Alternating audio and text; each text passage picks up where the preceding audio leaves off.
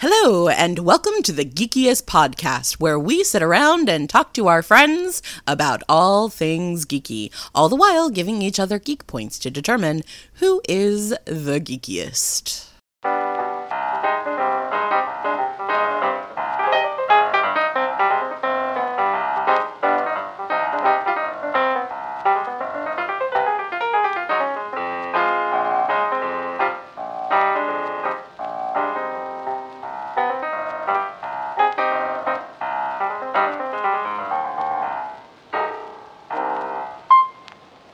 Welcome to the Geekiest. I'm Joseph. My pronouns are he, him.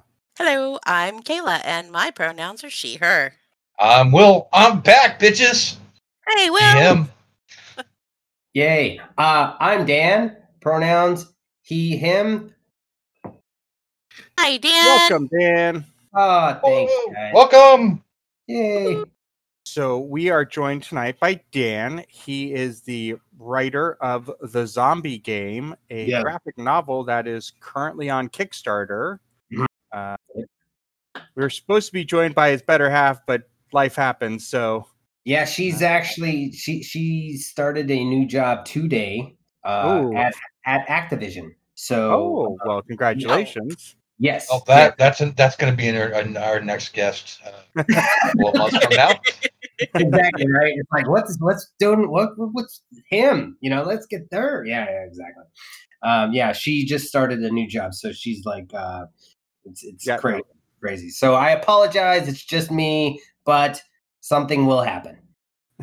That's all cool. We totally understand, and we wish her well in her new job. And Yes, we are excited to talk to you. Oh, okay. I'm sorry. It must be very, very lonely. But yes, I'm here, and Craig, go fuck yourself. Yeah, there we go. See, He's one of us already. Wow. So, as I am not Related quickly. Yeah, right. As I am not the biggest follower. I'm trying really hard. As I am not the biggest follower of zombie stuff, give me the pitch. What is the zombie game? Tell our listeners what it is. So this is the log line, all right? So because my wife usually takes this part because she's much more prepared than I am. A group of college students attend an end-of-the-year blowout party, only to find themselves hunted by the rich in a live-action zombie apocalypse video game. So it's basically these kids, all these college students, different, group of them, and they show up to this party, and the music starts pumping, everything goes, and all of a sudden the sprinklers go off, and they think it's going to be like ecstasy or something like that, but it's a drug, and it turns a lot of the party goers into zombies, but some of them are immune. And then to add another wrinkle to this, somebody has created this, and they are people that are paying to play and to run the gauntlet through the zombie game. So it's a little different in zombie lore, and I'm actually really proud and excited about that part. How does the zombie lore differ from what we're used to? Okay, so a lot of times in zombie lore, it's either like a virus or like a comet back in the day. What ends up happening, and one of the problems I've found with zombies is that once you kind of figure out what type of zombie it is, you kind of have an answer to what to do with against them. In Train to Busan, which is a great movie. That's when you find out that they can't see in the dark, and that's when you see in World War Z where they just charge through the sick people, and you're like, okay, now you have a recipe. Well, I kind of wanted to change that. I wanted to play with that, and I wanted to have different kinds of zombies, because the coolest thing is like you got a fast zombie, and you got a slow zombie, and you got a crazy zombie, all this stuff, and I wanted to kind of put them in all together. And so, like a level of a video game, the first level is easier, and there's a puzzle, and the second level is harder, and it's a different, and so you have to kind of every time you go to a different level, you have to figure it out, as opposed to just kind of, all right, now we just crack heads again. We just kind of do this on The Walking Dead. And so I was very excited about that possibility of just kind of tweaking with it, but also, having a lot of reverence for what zombies mean and all. So that's kind of the little different twist of it. Okay, I like that. I like that being a little bit more unpredictable and not knowing, am I going to be able to outrun this one or not? Or is this one, you got to figure it out as you go. That's interesting. I think I made everybody speechless. I totally just lost my train of thought. I got distracted for a second. I was like, I was going to say something and I lost it. Yeah. It's really cool. The first level is like a CDC center. It's all, so you go into this party and you think it's, you're like, oh, this is cool. And the second level is like a farmhouse, and the third level is a mall. So like all traditional, great zombie lore situations. And then, but there are these puzzles kind of like in Saw, where you actually have to figure out how to get to the next level. All the while, this game will end at some point. And so there's a bunch of, you're on a clock and all those kinds of things about, horror movies or zombie movies that are really cool, but I kind of got to play with them and not be, just put into one little, realm. So is each book a level? No, the whole book is the whole thing. It's a complete book. It's over 100 pages, and they go through all 4 levels through this book. And so we could have done it in different, there are like breaks, kind of like loading screens for the next level, but we didn't want to do it in like floppies where, it's just 24 pages or whatnot. We wanted to give people the full story all the way through. And the cool thing is we can kind of, write another one or use the concept for like the zombie circus, which you were talking about earlier. But we can, you're able to see like different ways to go about it. And since you're not limited to like the entire world is full of zombies, you can create all kinds of stuff, Zombie Island or, Werewolf Island or whatever you really want to do, because we've created a drug as opposed to a specific virus. That's interesting. So you have got infinite possibility. I was so excited because I had never really came up with anything that could be like, I guess, franchised or just like, creating different things. Most of my stories have always been just, like a straight up movie, and everybody's like, well, you need a trilogy and you need something. I'm like, I was an 80s kid. I like movies that ended. Yeah. and they just seem to keep going. But I liked that, finality. And so I really wanted to have that. There's, of course, there might be a cliffhanger or something, but I was really excited about it.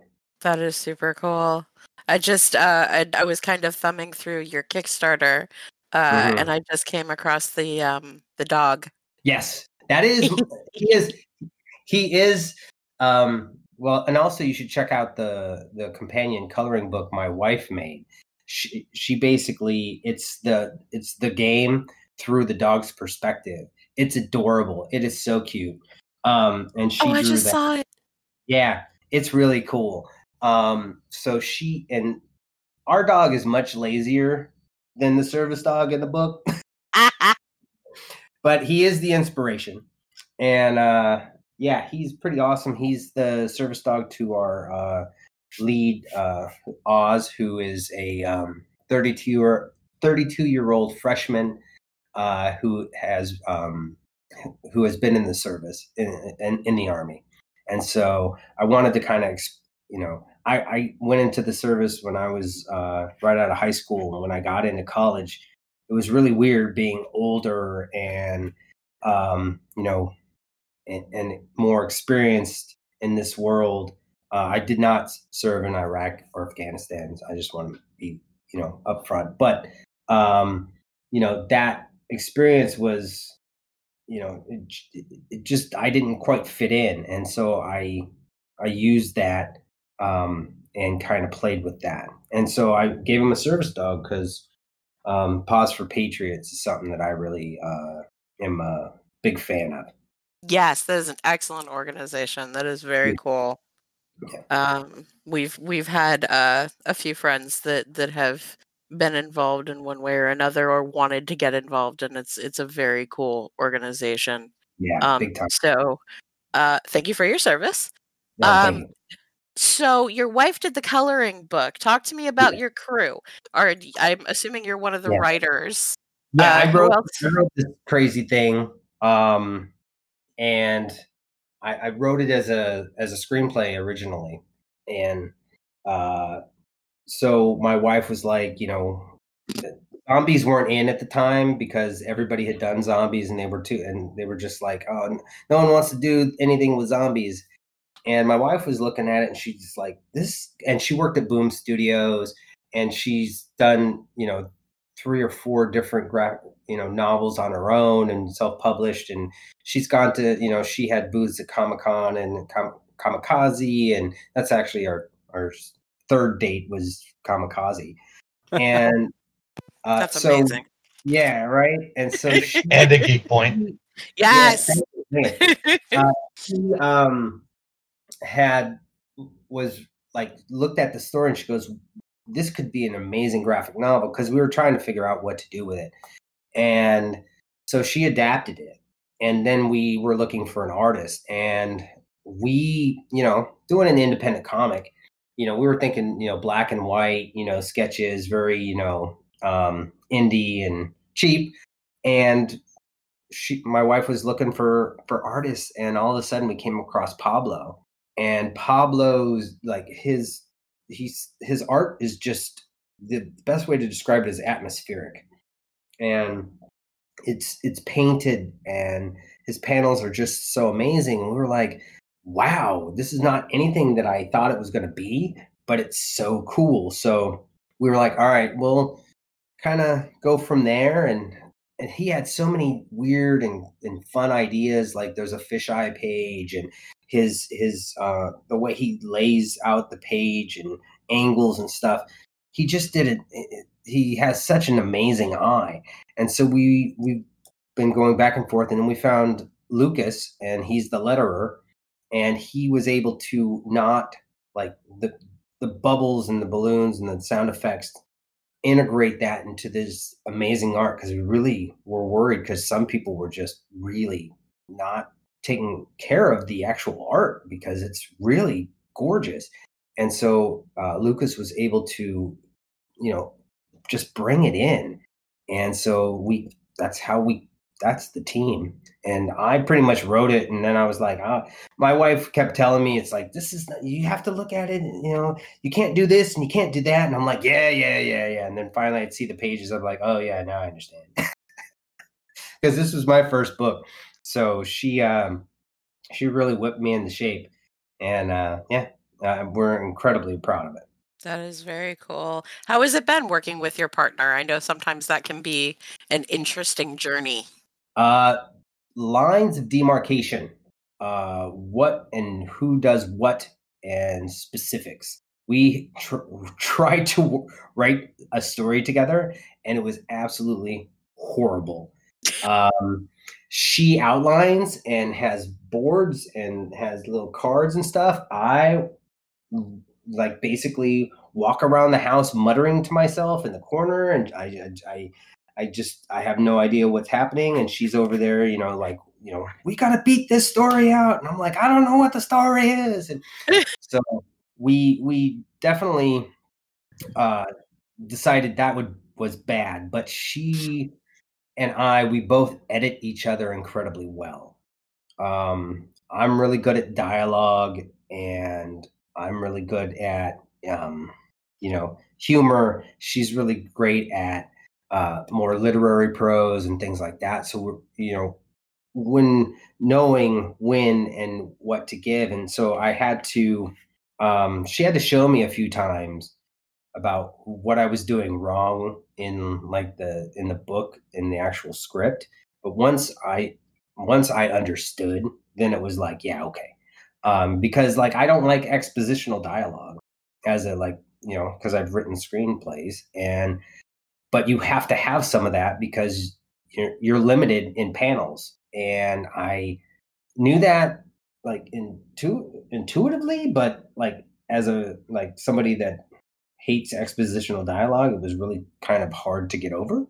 It's a pain in the butt sometimes, isn't it? It feels very unnatural. Yeah, because you're just saying no. It's like, why do I have to explain my no? And like that's when you pan to the the Domino's pizza box or something. He already ate. Now we know. It's like, no, you can't do that. And so it's just a very different medium. And like, luckily, she had done this several times before, and we sent out the script to like legit comic book people, and they we vetted it through them, and we had it edited through that, and because we really wanted to do it well, we wanted to get some. It's one of the reasons why the book is completed. We didn't want to start this process now and then go get an artist or whatever. It's like we really wanted to have it done. So we're really psyched about how it all came out. That is very cool. So you guys, is this your like core of your geekdom, as kind of this zombie horror thing? Give me the broad, how did you guys come into this world? It's actually it's kind of not. I like my geekdom is much more like Wolverine and stuff like that, and she's much more into independent comics and things of that nature. I when I was in the Army, I found comics, and that was a big thing about my geekdom. And I have much more like 80s geekdom with the Goonies and weird things like that. I mean, I like horror, but I always was kind of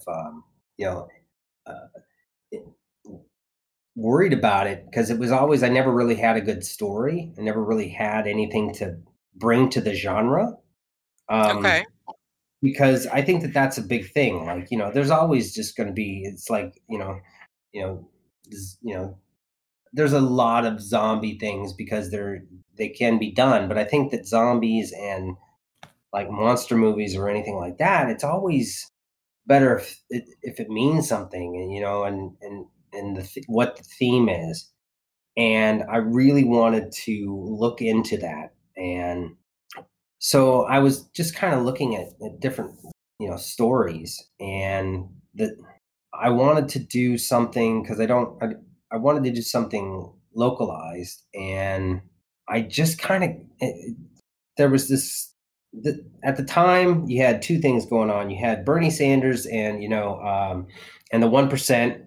This was like he was going at because this is I started this a long time ago with Hillary Clinton and all that. And then you had like in Florida, people were eating other people's faces because of bath salts. Bath salt. Yeah, right. And so you're like, okay, these two weird things, do they fit? And my brain kind of did that. But I'm much, I have a horror comedy now. I'm much more like somebody that likes horror comedy, but the thriller aspect of this just was so fun because I got to create this different levels of things that I actually really respected. And that's kind of how it all came about.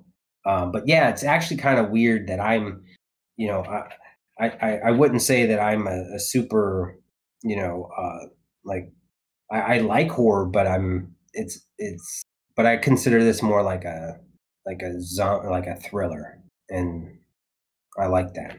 Mm-hmm. Okay. So I have a question. You were saying, so the kids that go to the party, don't become the zombies. They have to run from the zombies. Is that what I'm getting? Yeah. So so this is a weird thing. So like I found out that most about 30% of people in in the United States are immune to ecstasy because they are taking some sort of drug, like Adderall or antipsychotics or whatever, and PTSD medications. And so college people at like high institutions of college, that kind of thing, they are taking, they're up to 40%. So I looked at that and I went, okay, so you have some people that are immune because of what they're taking and other people who aren't. And then they kind of find each other through like them surviving.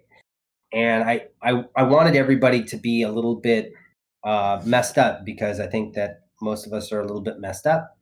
And Terrence, who's the football player, he's on antidepressants because he blew his knee out and now he's not gonna go in the draft. And Lisa is she's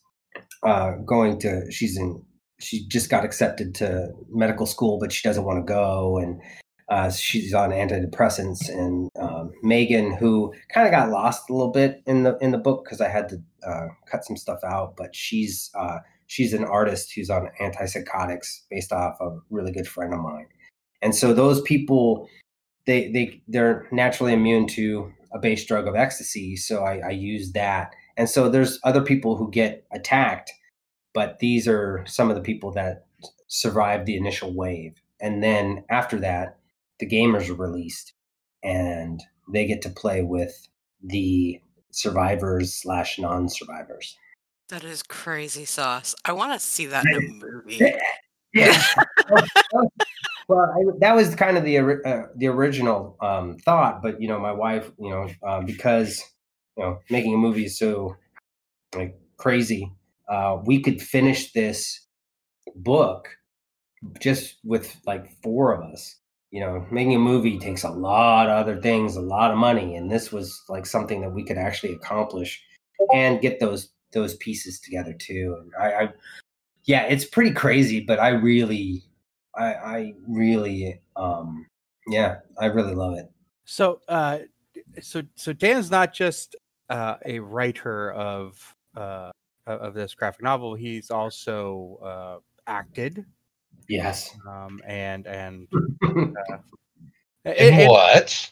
The biggest things, I was on House of Cards and Parks and Rec. So those, and I was actually Kiefer Sutherland's stunt double for 2 years on Touch. So take your geek points. There's like 3, 4 there. Yeah. Okay. I have heard rumors about Kiefer Sutherland. Delicious horror. And what? Are the rumors about him true? I've heard he can be a handful.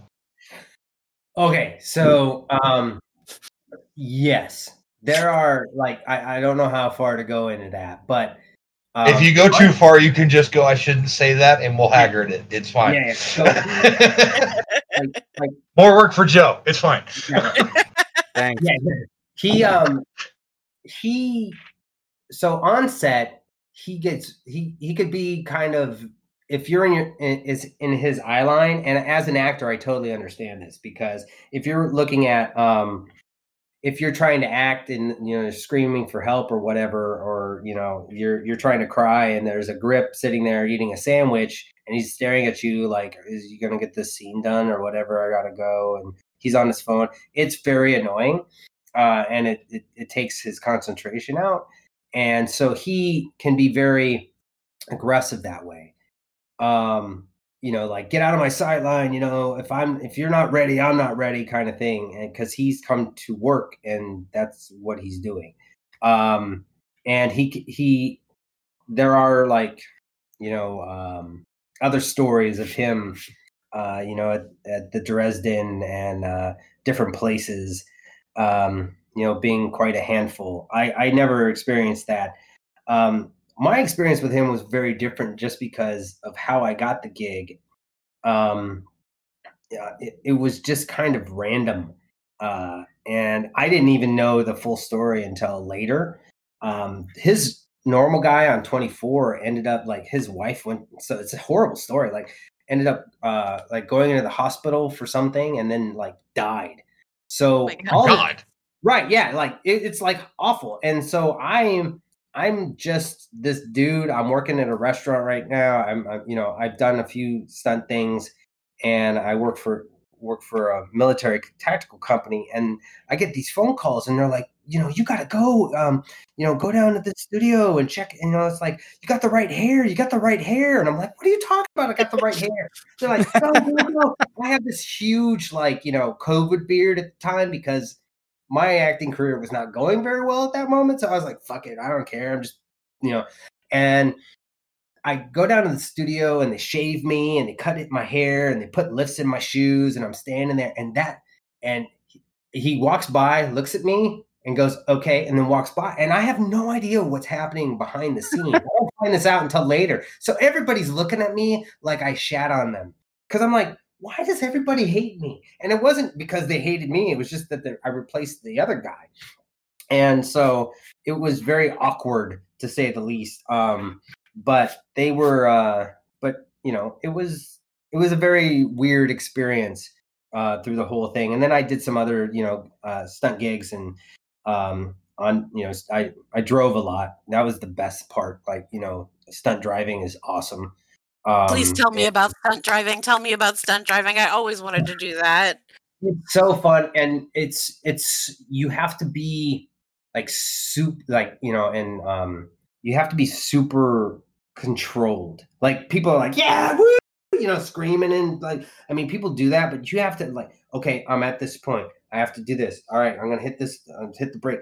And you're like, and especially when you're first learning, you're like, I'm at 14 miles an hour. All right, I can do this, this 180, and it's, and then you're like, okay, 180, hit the back, hit the gas, spin out. And it's really fun. It's so fun. But it's also really scary when a bunch of background actors decide they're just going to like come out the door while you're supposed to be driving really fast through that area. Oh God. So, yeah, it's incredibly stressful because you're driving this huge SUV and people just, decide that they're going to be stars at certain points. And you are in the middle of all this, basically driving this, very fast tank that could hurt people. And they assume that you're not going to. So you have to be very careful. Sometimes it's just incredibly, incredibly stressful. But when you're training, it's incredibly fun. Oh God! Oh man, the first time I saw like somebody actually take a car hit, I was on set at Touch, and oh my God, like she was amazing. She was just such an incredible. She took that hit. And like she didn't move for Kiefer, so like Kiefer they had a safe word, but she actually didn't say the word that she was okay. So he freaked out, and she got it on film, and they're like, done, perfect print. He was so like, because she took a hit, man, damn. So yeah, it's pretty insane. It's pretty insane. That is super cool. Did you go to school for stunt driving, or just kind of fall into it? Yeah. Yeah, well, kind of, I went and then studied stunt. I went and took different classes and stuff like that.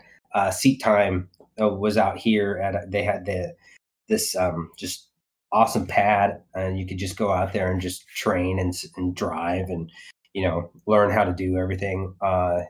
He's the guy now. There's only a few places that you can actually do it, and it's not cheap. And it's incredibly hard to get into. But it's pretty awesome just to kind of go through the basics and learn how to just drift and do 180s and 360s and all that kind of stuff. It's just really fun.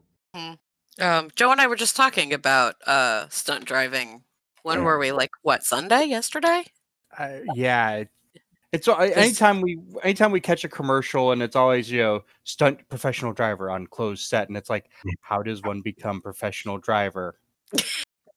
Well, it's usually like I have a friend that was in the Fast and Furious group, driving for that. Bill, he was in that group, and there's different, like, that's what they do. They have like their crew to break into those. It's like everything in Hollywood is who you know, and and family, because family is, it's second, third generation. These are all people who are craftsmen. They teach their crafts to the next generation.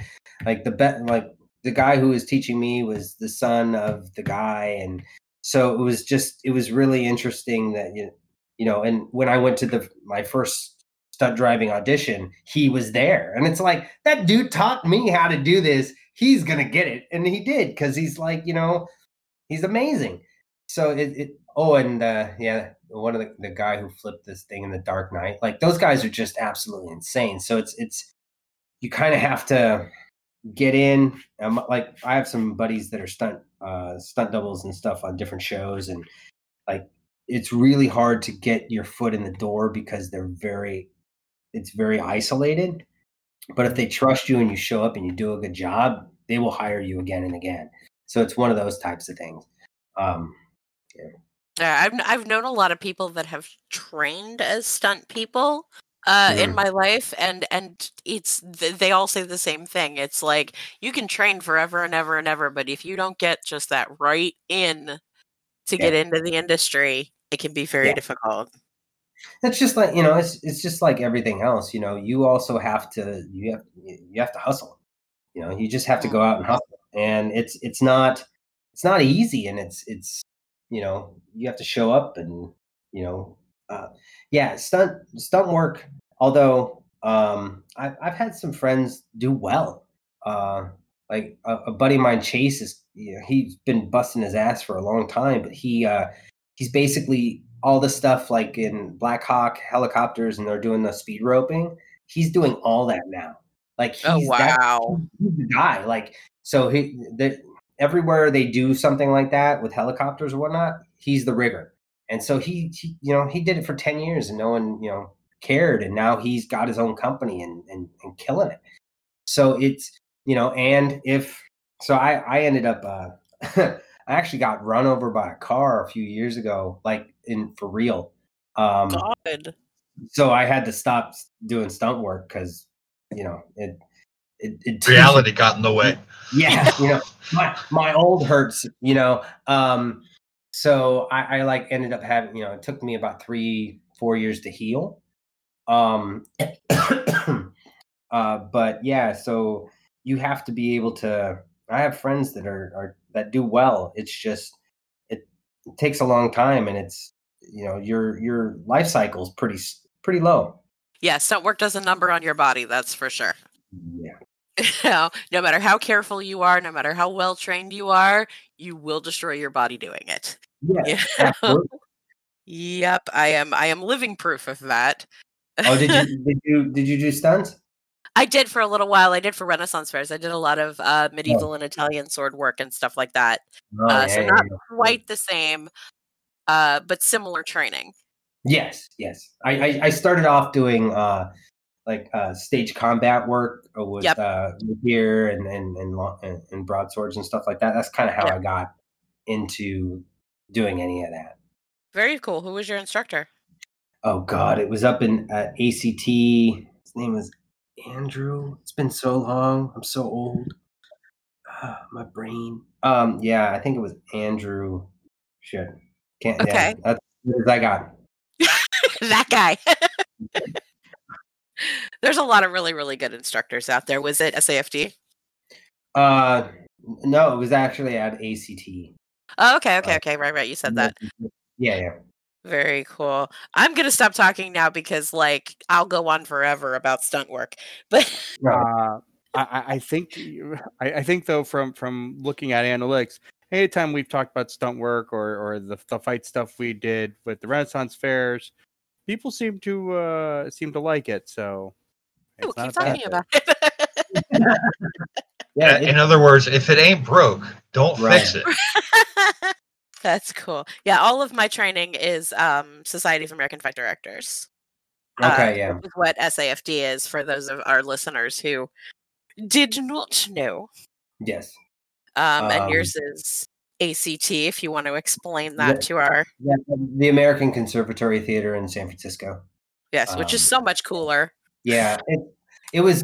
That's kind of how I got into the whole, acting, everything, and that's acting and stunt work kind of brought me to writing, because like that evolution of like, I'm not getting much acting work, maybe I should write something for myself, and then realizing that writing for myself sucks because all I want to do is act and it's not really a good story. So I ended up having to like actually learn how to write. And that was really different. Because, as an actor, you just want to like scream and yell Stella all the time. Right. But, slam your fist in the air, like, Marriage Story. I hit the wall, but as like a writer, you actually have to, it's the stories, the story's the thing. And so it was a very interesting, like once I actually wrote my first script that I wasn't involved with is when I think I actually became a writer. And then I just actually started to get better. Because it's just so much different when you're trying to put yourself in it and see how cool you could be or whatever you could do. But when you're actually writing the story and it doesn't matter, it's so much better. Yeah, I did. That's something that happens a lot when you start writing scripts. You tend to write for yourself first, and then you realize, oh wait, I can step out of this. Yeah. And, I think that's when you actually are a writer, as opposed, it's like, because most of the time when you're trying to do it for yourself, you're going for some of your strengths or what you think is cool, but a lot of times that's not the best thing to write for that character in that situation. There are a lot of people I don't want to like blast anybody, but you're like, and then there's people who do it like incredibly, incredibly well, like Taylor Sheridan. That dude is amazing. That guy is an incredible writer, and he's done his own stuff. Like he wrote Hell or High Water, which is like just an absolutely phenomenal movie. So sorry, I said so. I meant I didn't have anything else after that. Oh no, it's okay. What happens every once in a while, and Joe will probably cut this out. What happens every once in a while is that one of us will get on a roll of talking, and then we'll stop, and everybody else is like, "Is she going to ask another question?" No, okay, I'm going to pick up. So there'll be a lull, but it gets cut out, so it looks like we're really smooth when we really have no idea what we're doing. Like Joe's awesome at editing. Like, yes, no, yes, no. All right, good conversation with Dan here. Joe will make us. Thank God we have Joe, because if it wasn't for him, we would be, oh dear God. Joe's the real MVP here. All right, thank you very much. Yeah, when we end up like not that fucking Craig guy though. Craig, right? Fuck that guy. But yeah, when the world is no longer on fire and we start doing conventions and stuff again, we're screwed. Yeah, we're gonna have people ask us questions, so we can just go, okay, next question.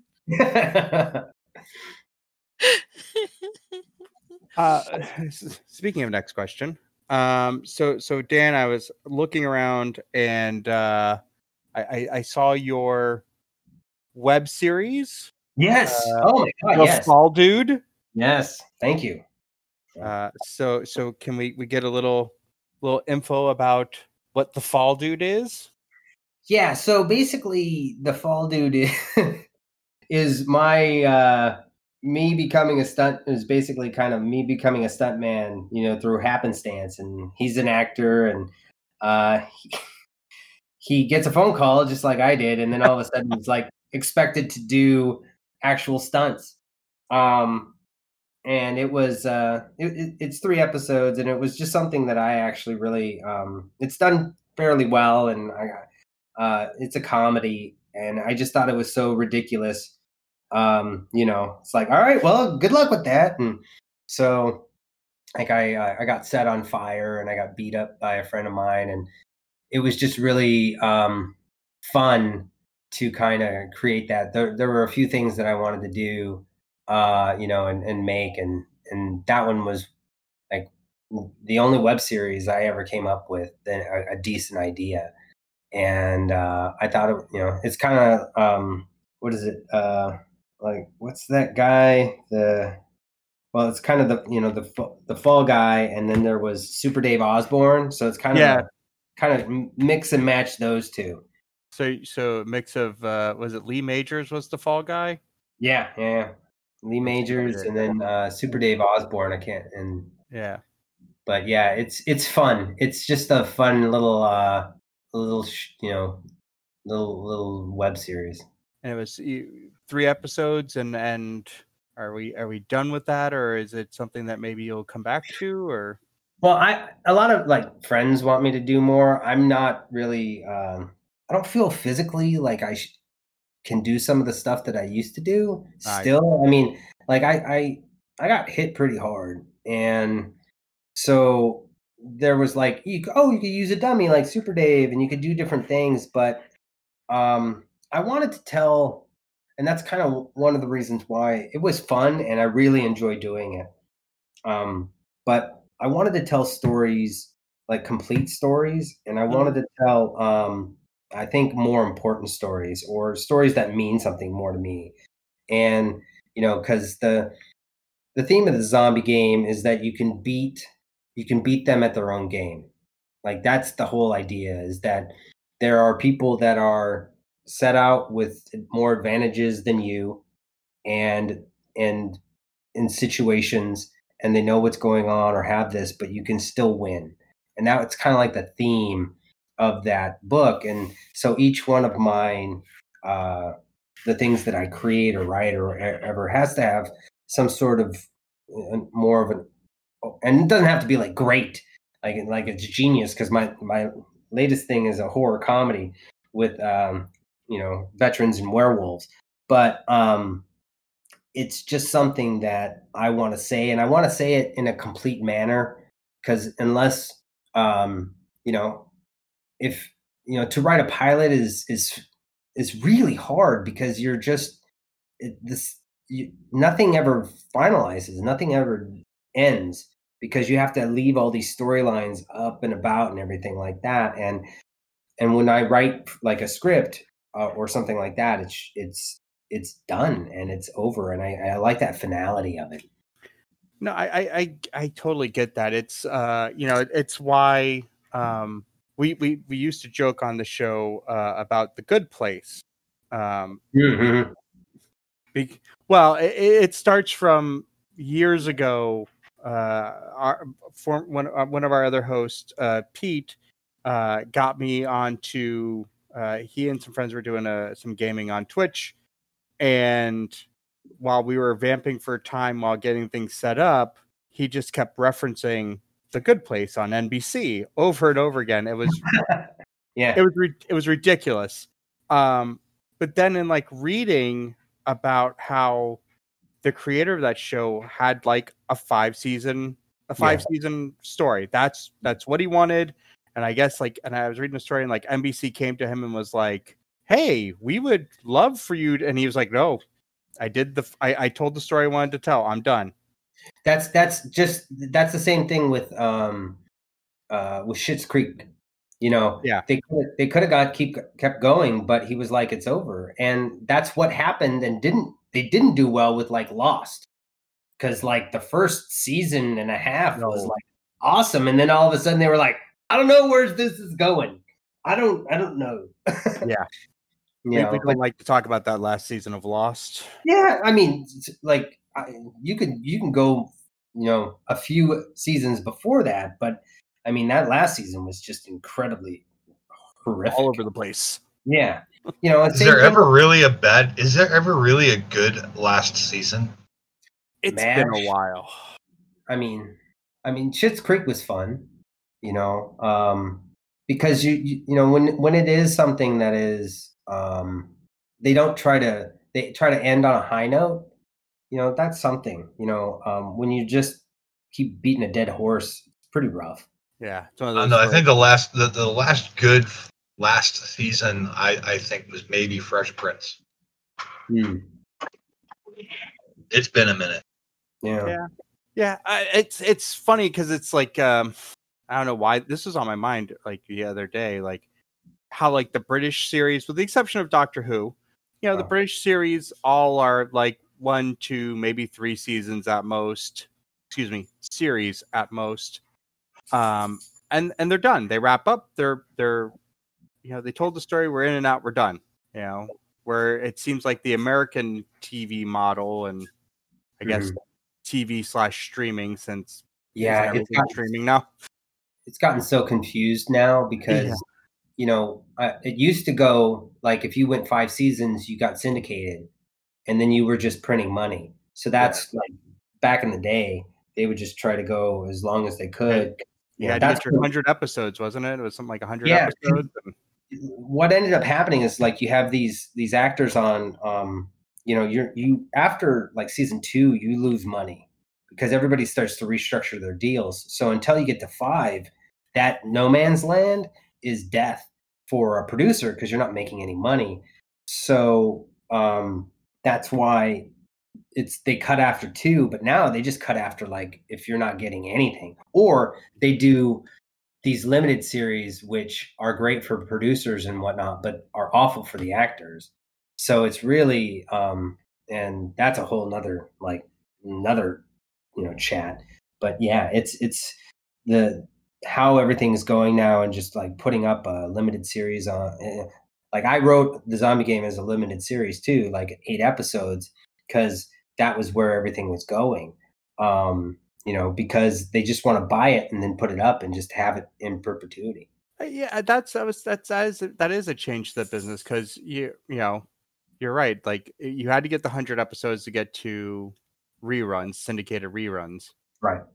And and then around there, that's when you start getting the Cousin Olivers and you get some really crazy stuff. Well, yeah, and now they don't, like, when you get a buyout for like Netflix, you're not making any money, and those people are like, everybody's going to the Disney model with the Disney Plus kids, is that they don't have to, because they own it on their platforms now, so they don't have to pay the residuals that they used to pay, and it's this weird like fluctuation as like people who worked in the industry, that now it's really separated, like who's actually making the money. That's why all the the actors that make money are the executive producers, because they're like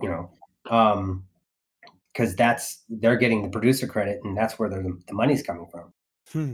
Crazy. All right, so very not much zombies right now, but no, but it's interesting to get that one of the things we've talked about on the show off and on, and it goes back to a quote, or not a quote so much as we're all pretty good sized Kevin Smith fans, and one of the things he said on one of his podcasts was, people looking to get into storytelling, instead of trying to chase a movie, where it's a ton of money that you're trying to then push material into that hour and a half, 2-hour stretch, go sell it as like a 8 to 10 episode limited series, or to one of the streaming services, and that way you have like 5 movies worth of time to right. And he's absolutely right, that because the model has like imploded. The whole concept of, and DVD sales and all those other ways of revenue. The problem is that a lot of people think that I'll get my movie on Netflix, but the problem that some people are paying to have their movie up on Netflix. You don't get any money back. It's VOD, you get money back. There's different ways, but you're never going to see that. So you kind of actually do have to sell it as a limited series. It's just really hard to do that. I mean, remember like House of Cards, when that came out, it was like they went to every every every studio, and they didn't want to have anything to do with it. So Netflix was fine. We need something legit. We'll let you do all the episodes, and that kind of changed everything. But like as the actor, you get buyouts for those. As stunt people, you get buyouts for those unless you're a producer. So you're not. If you were on the same show on CBS, you'd make tons more money. However, not as much anymore because they don't really rerun them like they used to. Like if you were on an episode of Murder, She Wrote, you would make so much money because they played that 3-4 times, during the year, reruns, whatever, and all that kind of stuff. But now it's very, very, very different. But trying to create the IP that, because no one wants to take a chance on stories unless they are coming from like somebody like Kevin Smith. That's something new. They want something that like the IP, and that's why the IP wars. People are like the Marvels and the DCs and Boom and Image and all that kind of stuff. That's where like IP's coming from. Yeah, I mean, when you think about it, for the smaller comic book, I mean, and I guess you could throw Dark Horse and IDW into there. Yeah. Like those companies are because now that Disney is fully has locked Marvel, and HBO Max fully locked DC. If you're Amazon or any of the other streaming services, Netflix, whatever, you need to find properties somewhere, and it's the smaller publishers are probably your go-to, or independents. Well, exactly, and that's why they're doing the Wheel of Time series. Yeah, I mean, I think it's going to be. I loved the series up until like Robert Jordan went crazy, but I don't see that translating like they think like Game of Thrones did. Books and those kinds of things, but also the other thing about independent publishing is that a lot of times the writers and creators don't own the rights at all. Yeah. Like certain, and that's, that's terrible. It's terrifying, to get a book deal and then they make a movie of your or whatever, and you don't own any of it. Yeah. And so it's really crazy. Yeah, I guess that's where like someone like Robert Kirkman with The Walking Dead. I mean, luckily he was with Image. He owns his property, and I think at this point is can do the Scrooge McDuck and into the money bin. Yeah. Point. But yeah, it's very few and far between creators actually own their own yeah stuff. And that's kind of why we went the independent route, and we're kind of self-publishing this, is just because I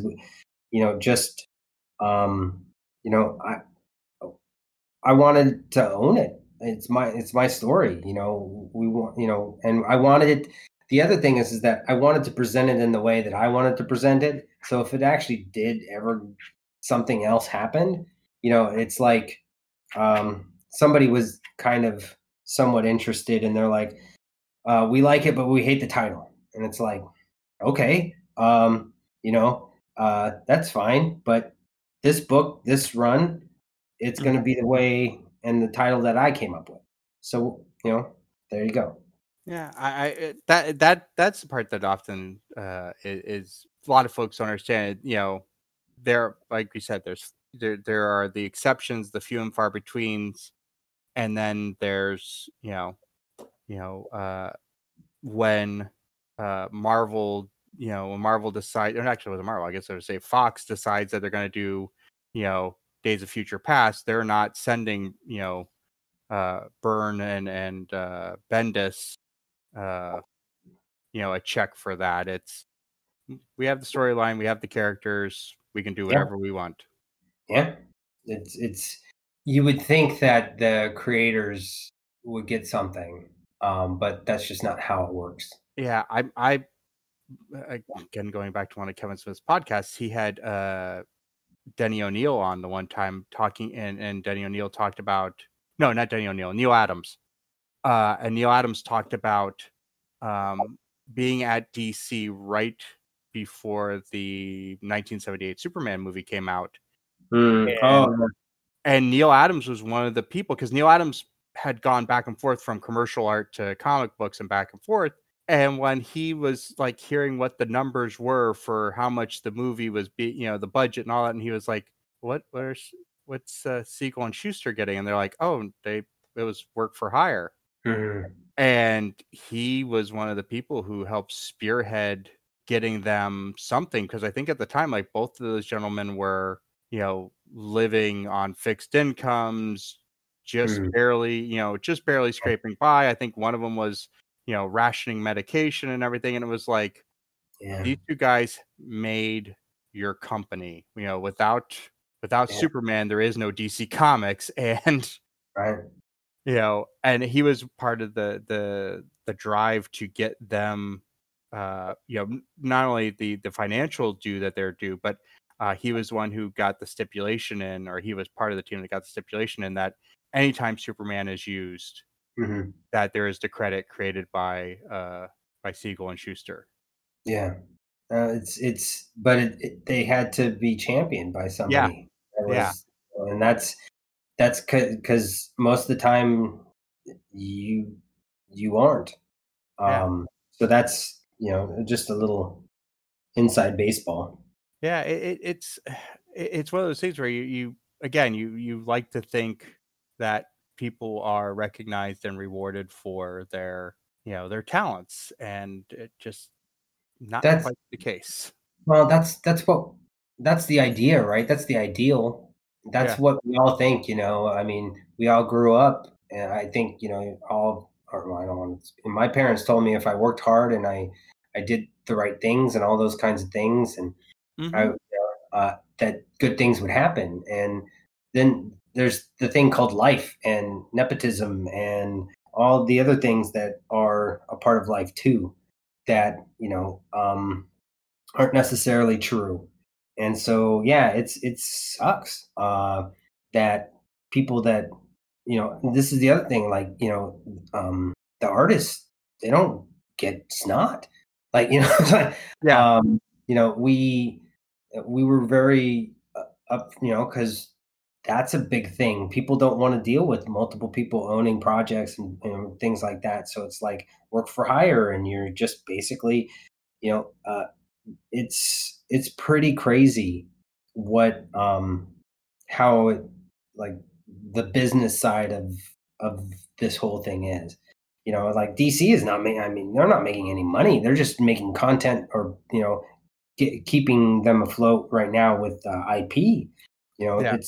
It's the other stuff that's making the money. Comics aren't making anything. It's really incredible, like, how this is all shaken out. Yeah, it's very much commoditized intellectual property. It's you churn it out because you got to feed it to the bigger conglomerate that now owns you. Yeah, and that it stifles, like, things.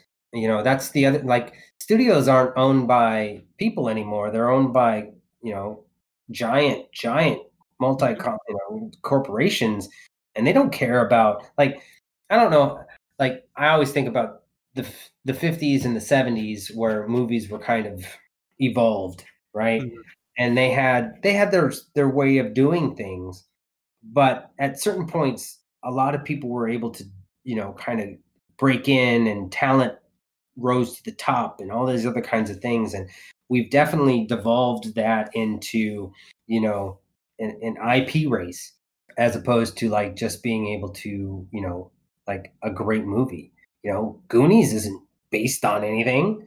It's like, it's not, there's no IP there. It was just a great movie. Those kinds of things. We would have lost a lot of great things if it was only based on what there was already. Oh, absolutely. I was actually thinking about, I remember as a kid, seeing the the UA for United Artists, and then like going and learning like the history of it. I'm a geek, so and how it was basically founded by actors because they wanted to have a little bit of say in their lives. Sort of like the same as Image Comics. It was writers and artists wanting to have control over their work, and now I believe United Artists is a division of MGM, which I think is now a division of somebody else. So it's Disney. I don't know if it's Disney or not sure on that one. Dan, they seem to be it's a pretty good bet as it's owned by the mouse. Everything's owned by the mouse. Yes. You seem to be doing a pretty good idea of keeping your intellectual property yours and kind of safeguarding that for yourself because you've been in the industry. What advice would you give to creators out there that are just starting out that want to keep their art as theirs, whether they're artists or writers or whatever it is? Well, I think that the biggest thing is, I guess, so it's kind of a weird, if you want to really make sure that it's yours, because like Boom has an idea and they take your IP, but you become somebody. You won't, they'll take that IP, but they'll like, kind of help you. And it's a springboard to a different, realm. So there's different ways, like the old term, the first one you get fucked, and then the next one's for you. So there's that avenue of maybe you just want that into the world so that creates something for you and other opportunities that doors open, because that's a huge thing. Whether you make money off that first thing or not, that's something else. But if you want to keep your IP, then you have to be very careful about who you partner with. We partner with a company called Macroverse, and they do digital comics. It's really, really pretty cool. The technology and stuff is really awesome. And then looking at publishers, because we were looking at publishers of like what do they own and what do they don't, and when does it end, and when does it come back to you? And you have to be very conscious of what the terms are and what you want out of that thing, because a lot of times, and this comes along with this, is it precious? Is this like, if this is your Rocky and this is your greatest thing and you don't want anybody to take it and you want to hold on to it, that can be a really bad thing also. But sometimes it's Rocky.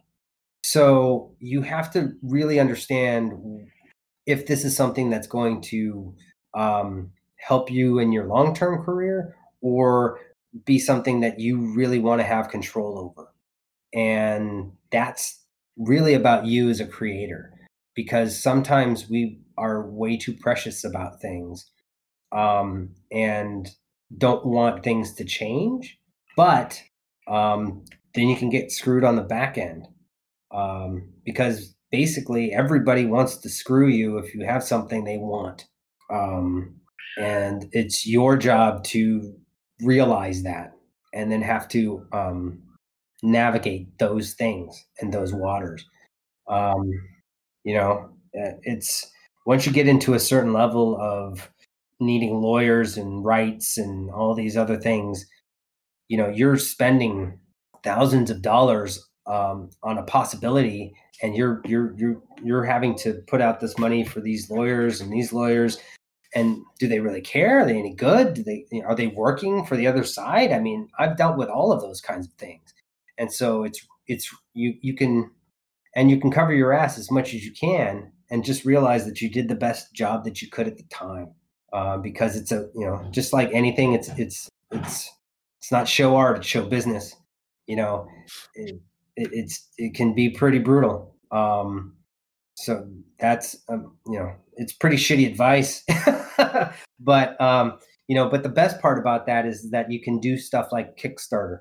And you can make it the way you want to make it. And you can find an audience that's not as big, but is passionate about things that you create. And that's why we're, you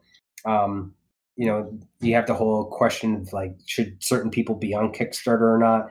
But you can go direct to consumers and share your ideas with them. That's a personal decision on if you actually want to keep it or not and what you want out of it. I have to say, and you're, we've had several indie comic creators on, especially those doing their Kickstarters, and it's always so, and this is going to be some kudos for you and Emily and the team. It is always so refreshing to see that, the book's done.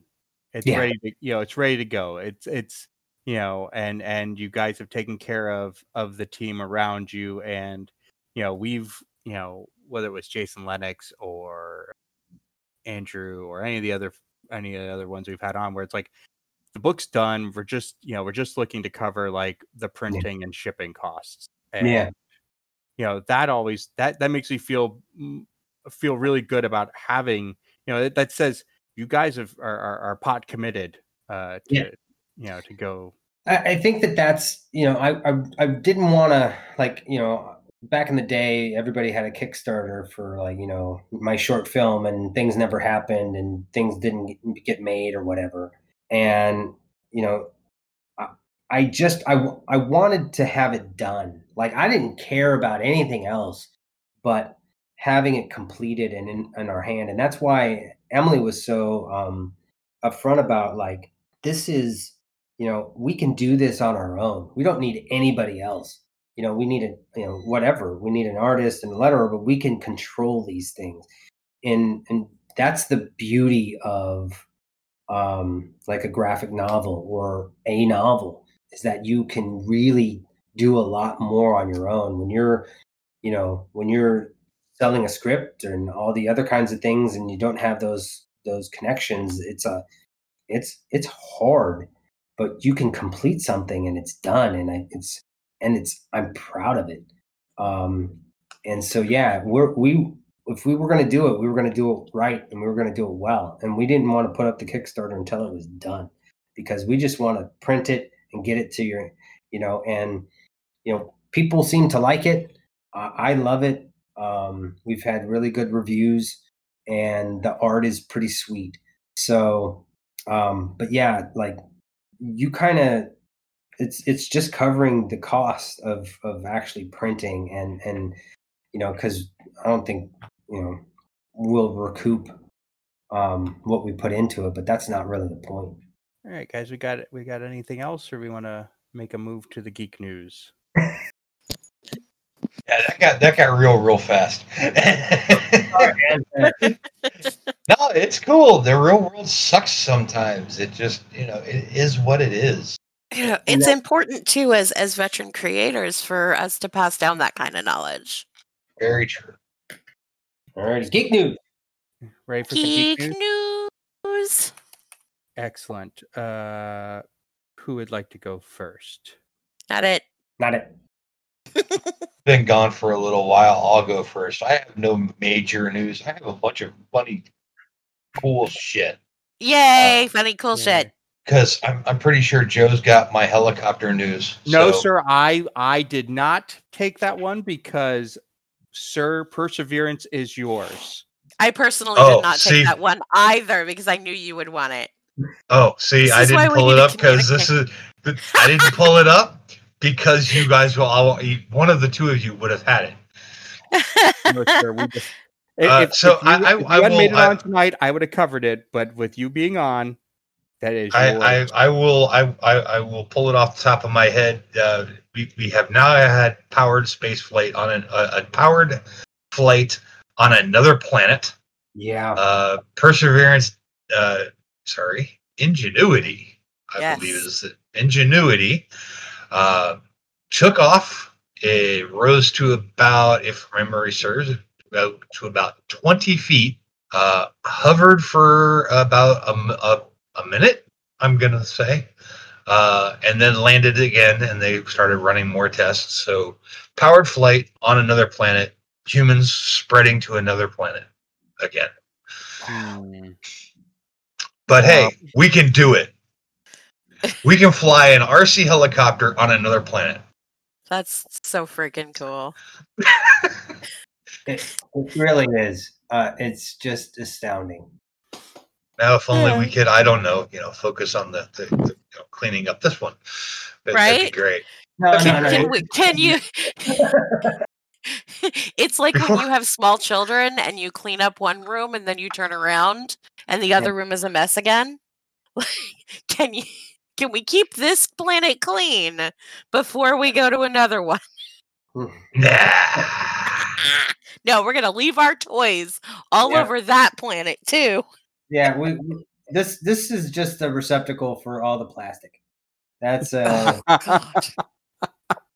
It's just gonna be one plastic planet someday. Yeah, it really is. We do have some breaking news. Breaking news. This is like 2 hours old. Into the Spider-Verse 2 has a directing team. Yes. Oh shit! Cool. Yeah. Joaquim dos Santos, from the original from the English Justice League Unlimited, Avatar: The Last Airbender, and Legend of Korra, and Voltron will be joined with Kemp Powers, who was part of the production design team from the original Spider-Verse movie, and Justin Thompson will round out, and he's from Seoul, so Kemp Powers is from Seoul. I'm sorry, and Justin Thompson. I mean, it's a good team. I'm intrigued. You have my attention, Sony Animation. Yeah. If only the rest of the company could get their shit together. Yeah. Good luck with that. Yeah. There's a new Star Trek documentary coming out called Women in Motion, or Woman in Motion. I am sorry. Nichelle Nichols, Star Trek and the Remaking of NASA is the title. Didn't we have a guest who told us? Who was it that told us about it early on? Blythe. Was it Blythe? I want to say it was Blythe. I want to say it was Blythe. She had mentioned it, but she had mentioned it, and we couldn't find anything on it. So you finally found something on it. That's cool. I do, because it has a premiere date. Thursday, June 3rd. Putting that on my calendar. It will come out. Woman in Motion, Nichelle Nichols, Star Trek and the Remaking of NASA explores how the sci-fi icon brought diversity to America's space race. The trailer for the documentary, which will air exclusively on Paramount Plus, money to go spend, tells the story of how Nichols, who originally played iconic Tress's run of the iconic Starfleet communications officer, Lieutenant Noyota Uhura, in the original series and the franchise's 6 movies, remains to leave an impact on the Star Trek franchise. That is super cool. Oh, I just found the trailer for it too. I will have to check that out. I'm so excited. So, new stuff coming. That it will be an interesting watch to be sure. So we were talking earlier about, we just have to have IP, and we're gonna buy up all the IP we possibly get our hands on. Mm-hmm. So Rob Zombie is gonna reboot The Munsters. Oh wow! Let me say that again. We're without the pauses of the unbelievability. Rob Zombie is rebooting The Munsters. Oh my! This is something I didn't know I needed. I can see this going in such a horrible, interesting, crazy way. I'm gonna say this. My source is Loudwire. Okay. Not the most reliable of sources, but they got it from Bloody Disgusting that on on Monday, April 19th, was that the solo artist and former White Zombie band leader, also known horror movie devotees for his Firefly trilogy, among other scary things, would most likely make The Munsters as a Peacock exclusive to premiere on the streaming and in theaters at the same time. So apparently it's going to be a movie. This is either going to be amazing or a complete train wreck. Either way, I want to watch it. Yeah. There are so many questions I have. Such as tone. Are we keeping it as a comedy, or are we going like? I can't honestly say I've seen any of Rob's, Yeah. but from what I'm gathering, he doesn't do camp. Yeah, I was gonna say I've seen a lot of Rob Zombie stuff, and one thing he isn't is funny. I mean, there's he does delve a little into the very dark humor. Dark, yes. Dark. Yes, he does. Cannibal. Yes. Interesting family dynamics. But like I don't see him doing camp. Because that's what Munsters are. It's camp comedy. No, I can't be. Like, are we going to witness Grandpa dragging off somebody to drain them of their blood while little Eddie shifts into his child-sized werewolf form? See, that's what's going on in my head. Is like, is he gonna take this and put his very realistic, very gritty spin on it? His wife is in it, by the way. I just found something that says that his wife is playing Lily Munster. Yes. So Jeff Daniel Phillips will be Herman Munster. Sherry Moon Zombie is set to be Lily Munster. The remaining cast that is reported is Dan Roebuck, Jorge Garcia, and Richard Brake. Jorge. Also, Cassandra Peterson. If you don't know that name, I'm going to break it down to you. Elvira, Mistress of the Dark, is also supposed to be playing a supporting role. It's sorry, you have to. Elvira and supporting. Yeah. So again, we all be mindful of the source, but hey, it's a funny thing to talk about. That is interesting.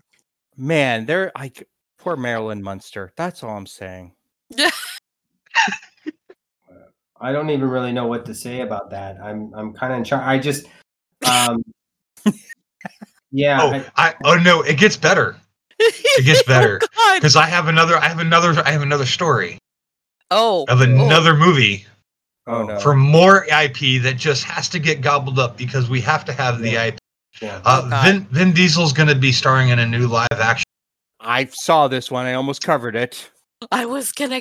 Are you? We do this all the time. We really need to talk more. Go ahead, do it. Rock'em, Sock'em, Robots. Yeah. Didn't we already have this back like 10 years ago? Yeah, no. In a movie called Real Steel. Yes, it's essentially the same damn thing. Right, it was really good.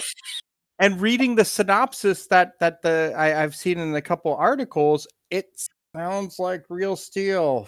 Like, and just to be clarifying, I didn't get this from Livewire or some IGN. Yeah, I saw it on Sci-Fi. So I saw it on Geek Tyrant. And there you go. Did you know that the little robots had names? The Rock'em Sock'em robots? I did not. Yes. Apparently they have names. It's the Red Rocker and the Blue Bomber. Huh. It's not very original, by the way. I'm sorry? It's not very original. I'm just like to throw that out there. It's like, one was named Tim and the other one's like, it's like you're just going alliteration and whatever. You're not even trying. Hey, man, it was like the 70s when it came out. I'm impressed that Mattel even bothered to give them names, okay? Right? 1964. 64 was the 60s. Wow. But I am going to give you a geek point for finding out their names because that's pretty freaking cool. Yeah. Don Draper would be proud. I don't, what the hell? Why not? I mean, it can't be any worse than Battleship. Oh, God. No, actually, it can, but don't you put that evil on me, Ricky Bobby. I'm gonna put that out in the universe. I want to see how much money can Universal spend on to make it really, really horrible.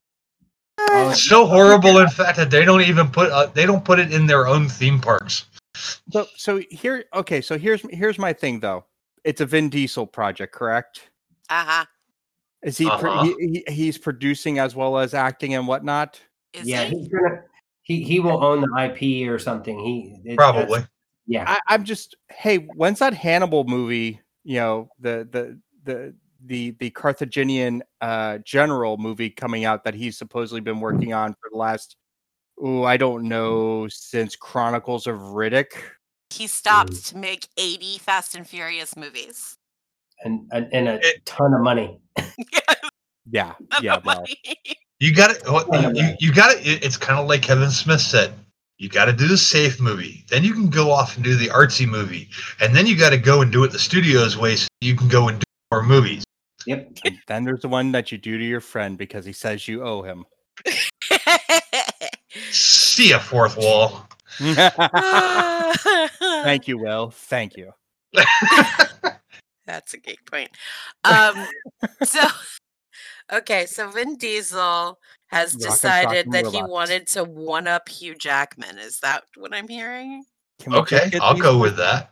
Can we get these 50-year-olds to oil up and throw hands in an actual boxing ring or something? I mean...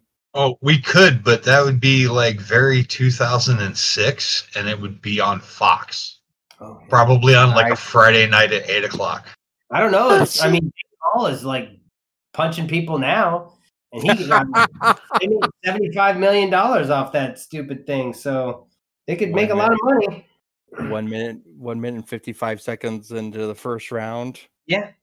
Oh, jeez. Yeah. Just to give you an idea on this, though, Kevin McKeon is going to run the project from Mattel Films, and Ryan Engel, who wrote Rampage, is writing the screenplay. Oh, Rampage!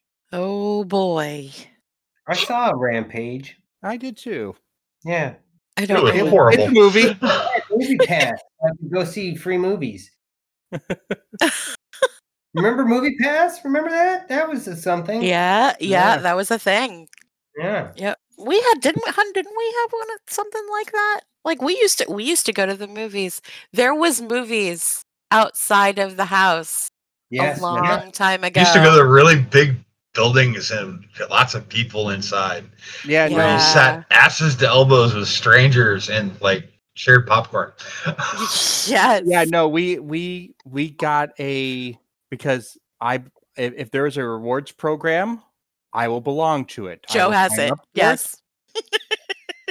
And I will use those points. And I think we got I think Rampage we watched because like I got like a $5 something for, one of the Please, by God, come watch this movie. It was Fandango's streaming service, and we had like a $5 credit. I was like, "You want to watch Rampage? It's got The Rock and CGI gorilla." I felt bad. The Rock plays the gorilla. Oh God! Goodness gracious. Okay. So well, I have one last thing, which we will have to we must post the link to it. I put it in our chat. Feel free to click, but you don't. I would be forewarning. Once you click it, you will get lost in the endless depths of geekdom. 600 lots. If you've ever been to an auction, they could call it lots.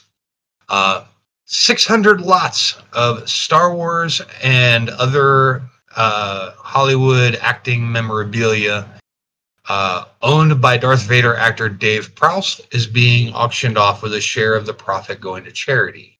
Prowse died aged 85 in November after a short illness, but having lived with Alzheimer's for about 10 years. Items up for sale include rehearsal scripts from The Empire Strikes Back, personal messages from Star Wars co-stars Mark Hamill and Carrie Fisher.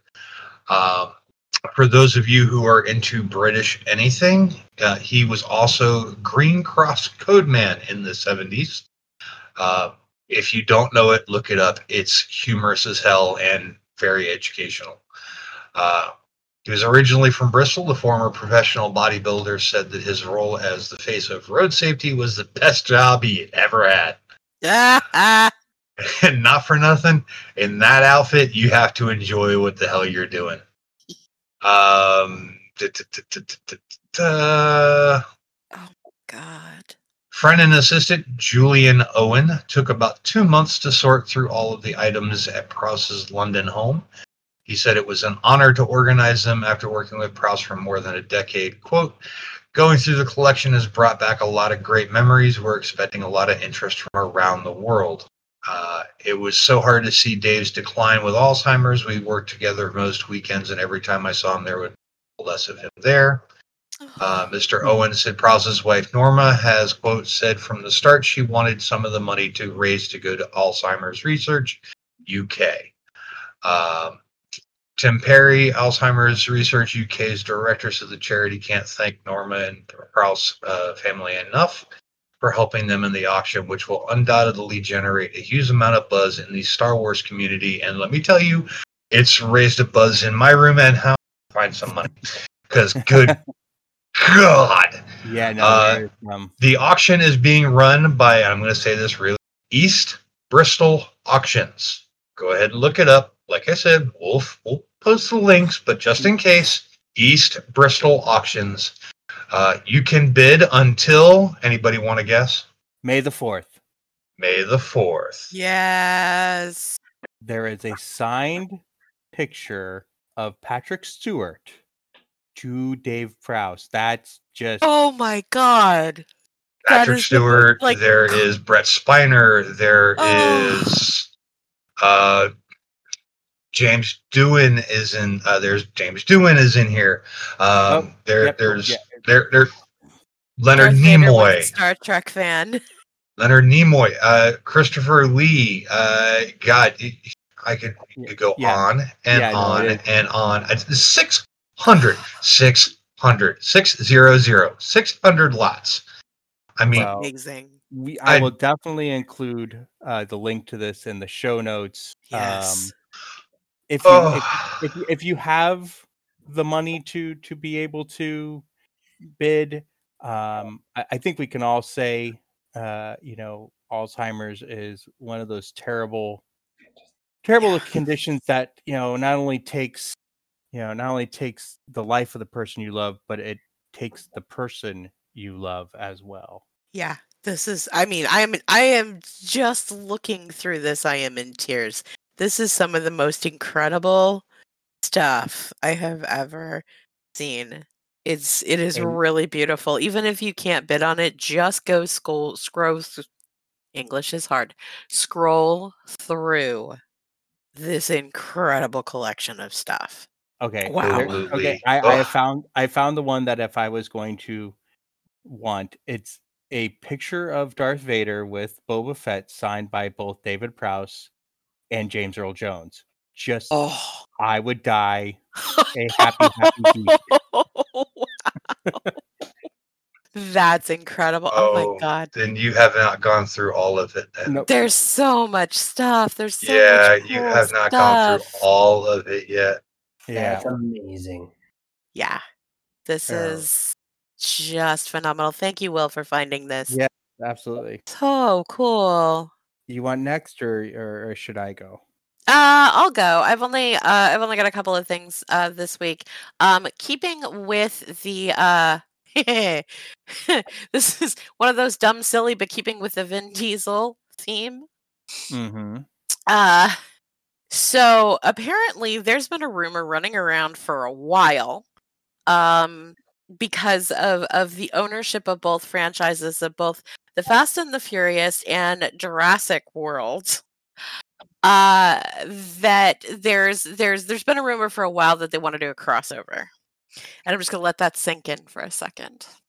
A Fast and the Furious, Jurassic crossover. I need to see this.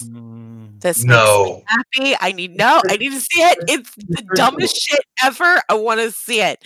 Apparently, Michelle Rodriguez is very excited about it. Well, yeah, she wants to do a show. She wants a movie, man. She wants to get paid. Oh my god. Yeah. So apparently she is pushing to make it happen. It's a rumor. It's Hollywood gossip at the moment.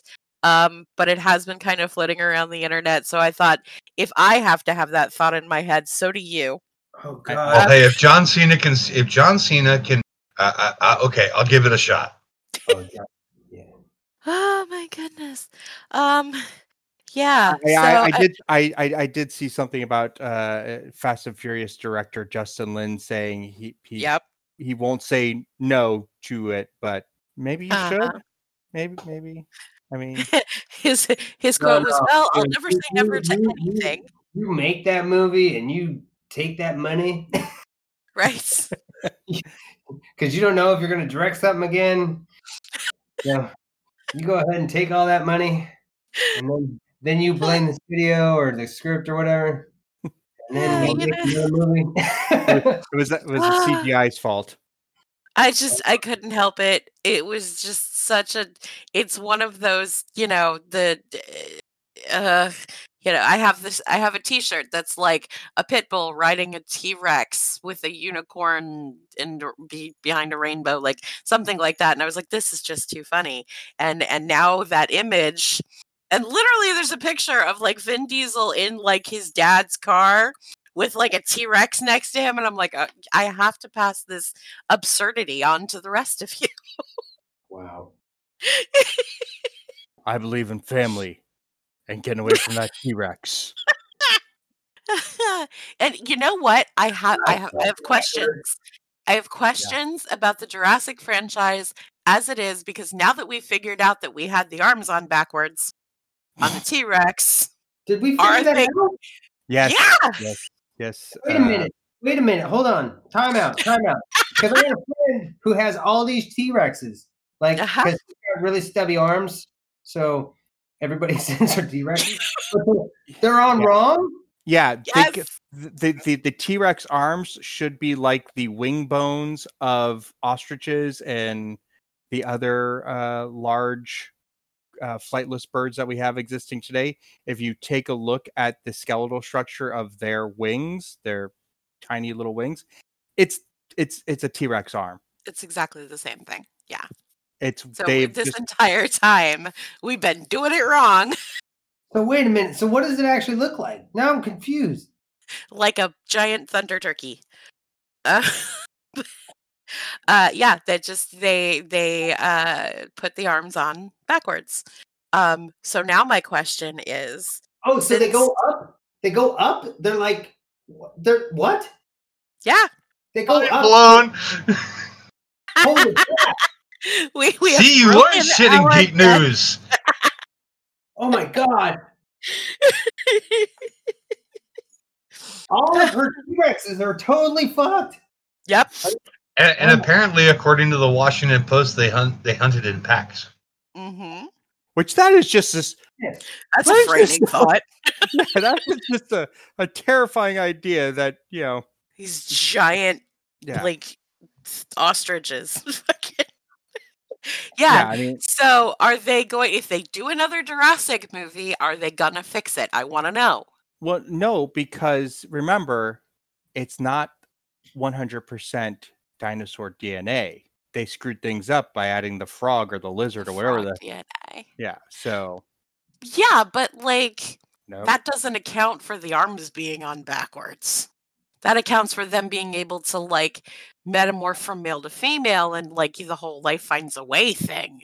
But I want to see them fix it. I want to see them put a proper T-Rex on screen. No, he's just going to have a really sticky tongue now and it's going to shoot out.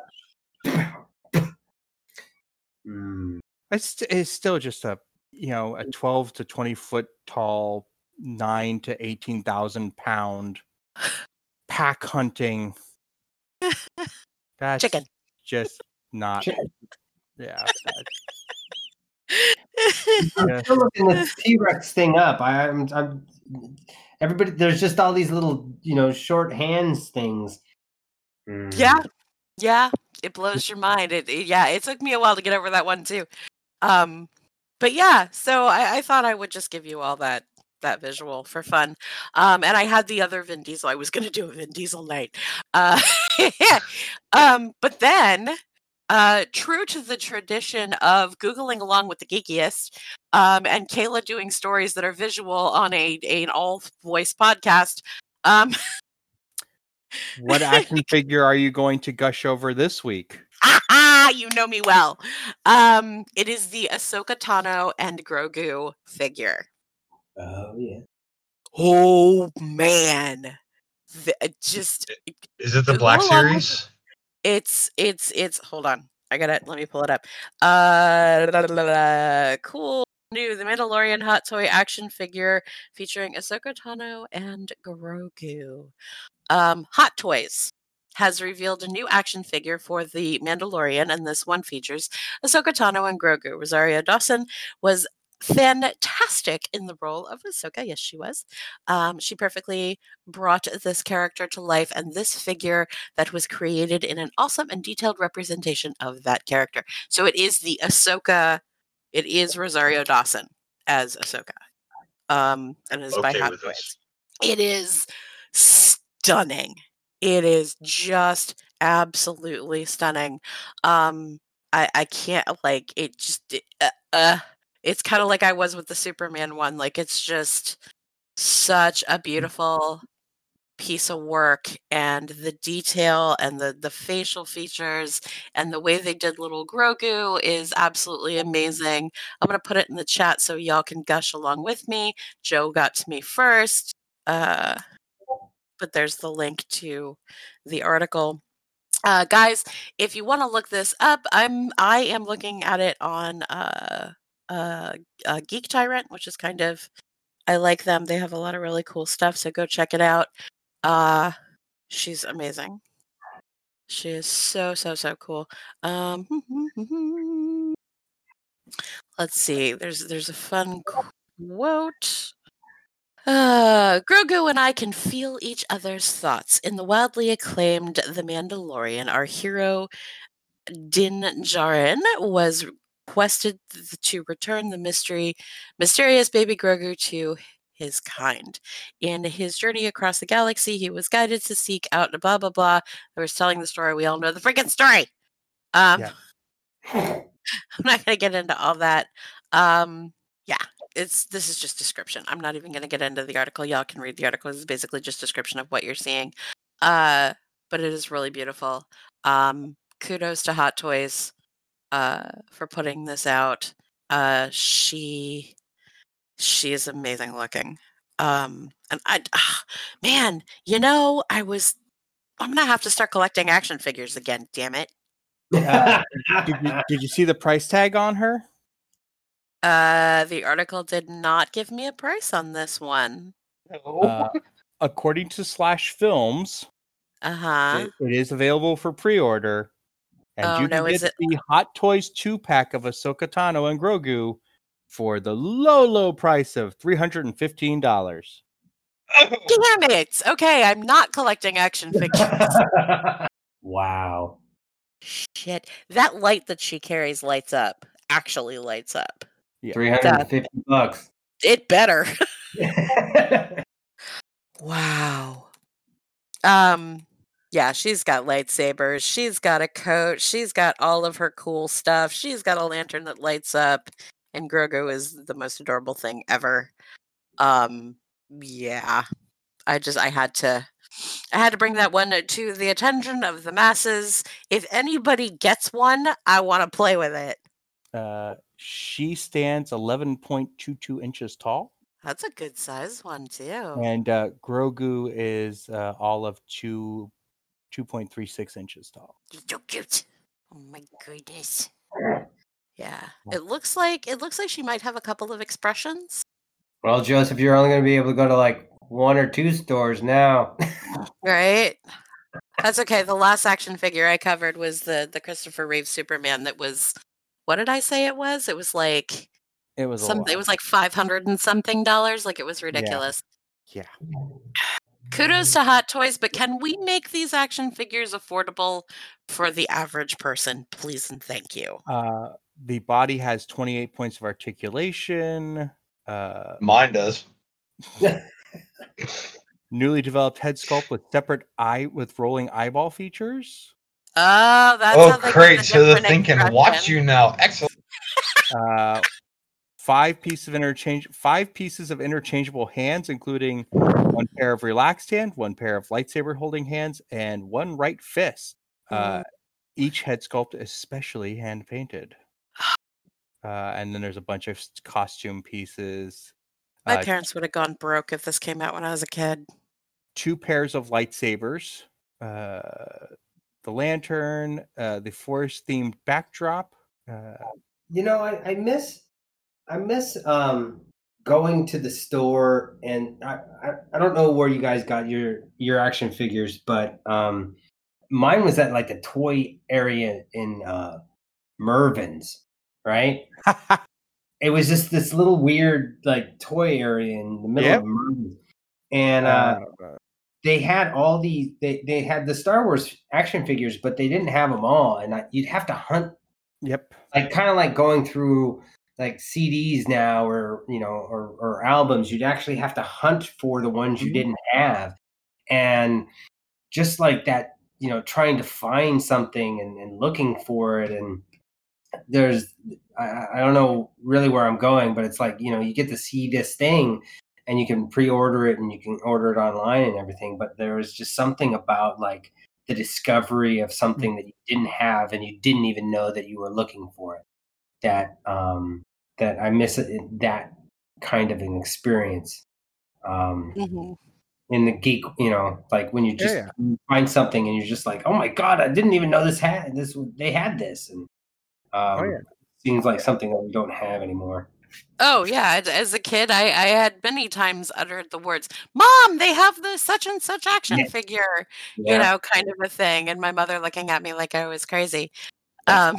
So it's either service merchandise or Zayres. Yes. For you go to the toy department or the toy section and flip through all the figures on cards, and are already have the only one that went to the toy store. Yeah. I mean, Toys R Us was a thing. Yeah. I forgot to go to Toys R Us as a kid. Yeah, it was my mom would let me in there. Like there was 2 or 3 of us at various points growing up, so Toys R Us was just kind of we're not going. It was one of those stores that was always closed. Chaos machine. It was just gonna like my kids are just gonna run around. I'm gonna have to try to find them. They don't. It's like my parents aren't looking for toys. I'm looking for toys. They're looking to get out of there without having to mortgage the house. That's like I said. It's a very good thing that they didn't have this stuff when I was a kid because I would have made my parents crazy. But I found the toy section at Sears while Dad was looking at tools. Stuff like that. Because so you were both looking at toys. Yes. And that was the cool thing about my dad, though, is my dad would I would look at his cool toys and then he would come and look at my cool toys. But my parents were a little hippie-ish and were not big on commercial toys a lot. So I didn't have Star Wars action figures or anything like that. And my parents were a little old-fashioned as far as the girl-boy thing, because my parents had me later in life. So I didn't have a lot of that stuff until I was grown up.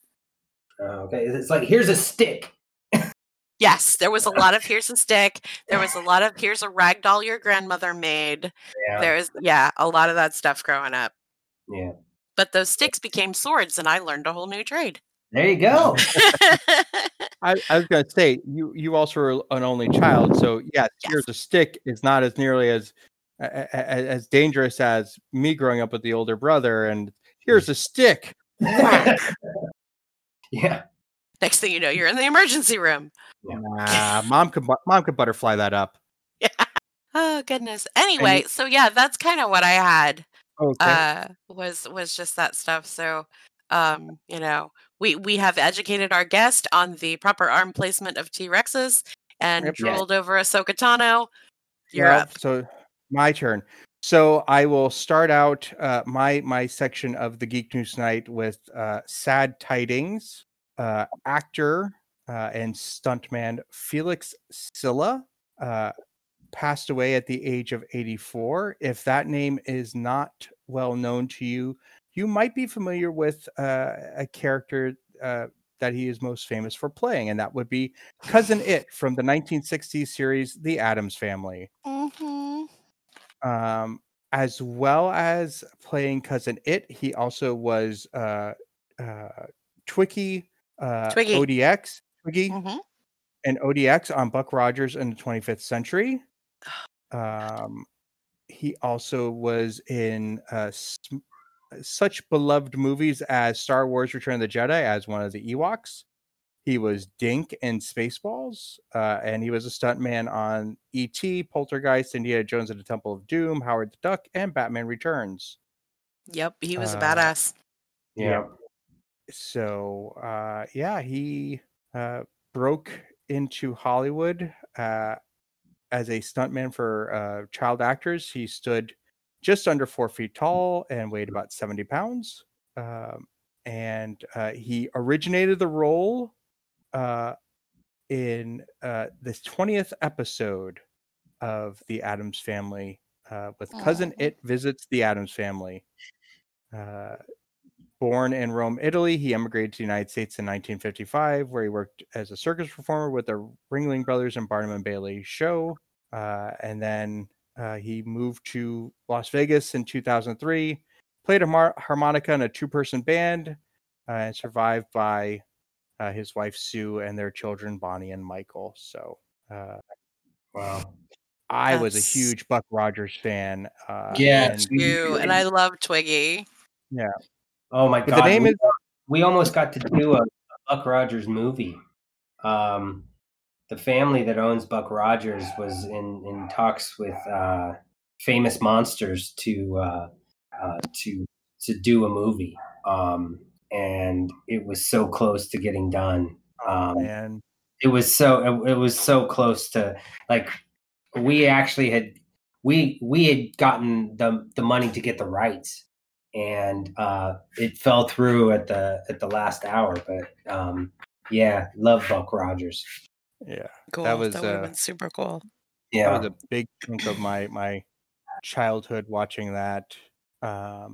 So moving on to more pleasant topics, George Miller has been talking about doing his Furiosa prequel for a few years now, but with the Mad Max director has found his lead, and he has set a production date with the shooting of the film to start taking place in Australia next year.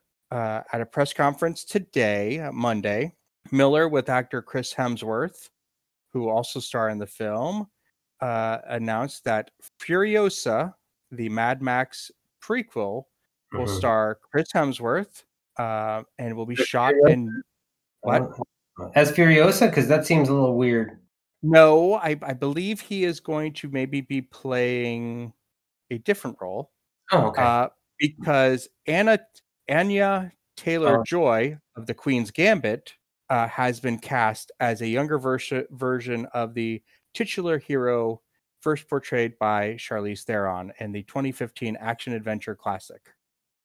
Miller has not said who Hemsworth or also announced Yahya Abdul Mateen II will be playing in the upcoming movie.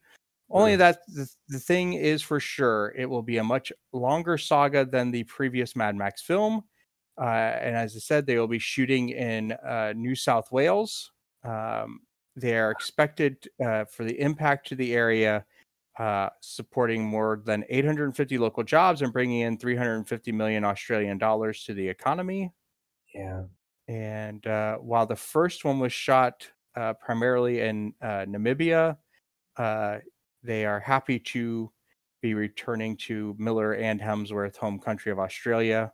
Apparently, there is a sweet newly announced 40% tax break for productions in Australia and New South Wales. So, yeah.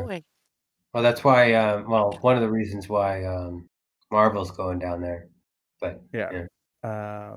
So yeah, they will start. They'll start shooting.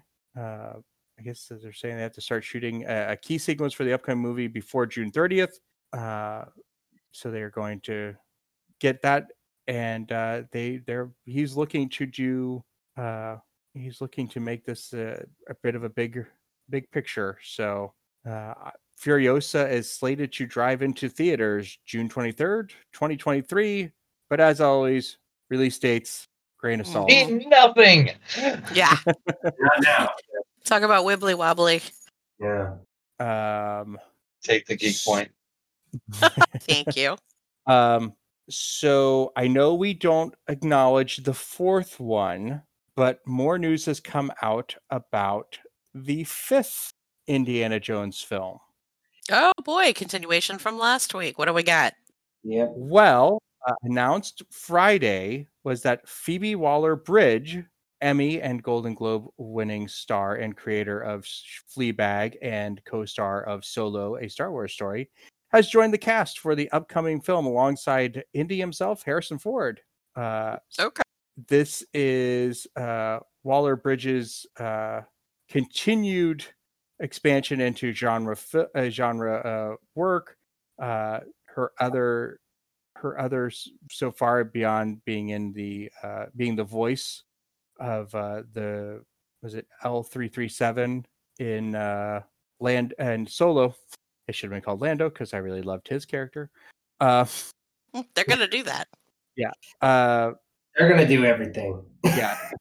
She she was in Killing Eve, but she also worked on the script for the upcoming sometime soon. We promise, we swear, James Bond, No Time to Die. She worked on the script for that. So she says she is thrilled to be joining the cast with Indy 5 director James Mangold. So that is the other news coming out of about the Indy movie is Legend.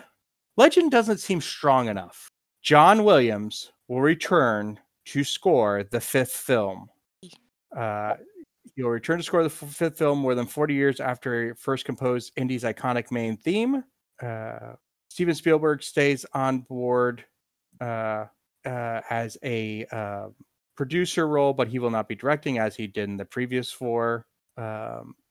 Kathleen Kennedy and Frank Marshall are also producers. Oh, and there is another news on the Indy 5 crew.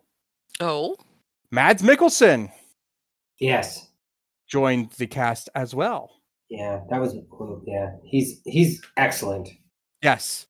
I saw something about that the other day. I think that was the thing that I said that I had forgotten something that I wanted to bring up was the Mads thing. Yeah. So Mads is on it. And yeah, so am I the only one though who, if Mads doesn't play a villain, they really have done a terrible job at casting? Yeah, I mean, he's a good villain. He's a really good villain. He's an excellent villain. I mean, he's an excellent actor all around. Yes. But the man made Hannibal Lecter even better than Hannibal Lecter already was. And that's saying something. He is. Yeah, there's just something very sinister. Well, yeah, drippy. I was going to go with drippy. Sinister is much better. It kind of oozes out of him of kind of this like I don't know, this amazing inability to care, and it's just wonderful to watch. Mm-hmm. You know, I have not yet. I don't think I've seen Usually I try to find like interviews with actors that I'm intrigued by to see like kind of what they're like outside of playing their characters, and I don't think I have watched one interview with him yet. I need to do that. I need to see what he's like outside of playing these incredible characters. Does it say who he's playing? No, no details. That's why I'm saying if they are not cast him to be a villain. Indy's son. Indy's son, and he's going to take over the franchise, and he's going to ride. They're shooting Indy in the chest. Yeah, Indy falls off a ledge or something into an abyss, never to be seen from again. I loved Indiana Jones and stuff. I don't know. I don't know. Like I don't trust Kathleen Kennedy at all anymore. Oh, why, sir? Why? No, I will defend that woman to the ends.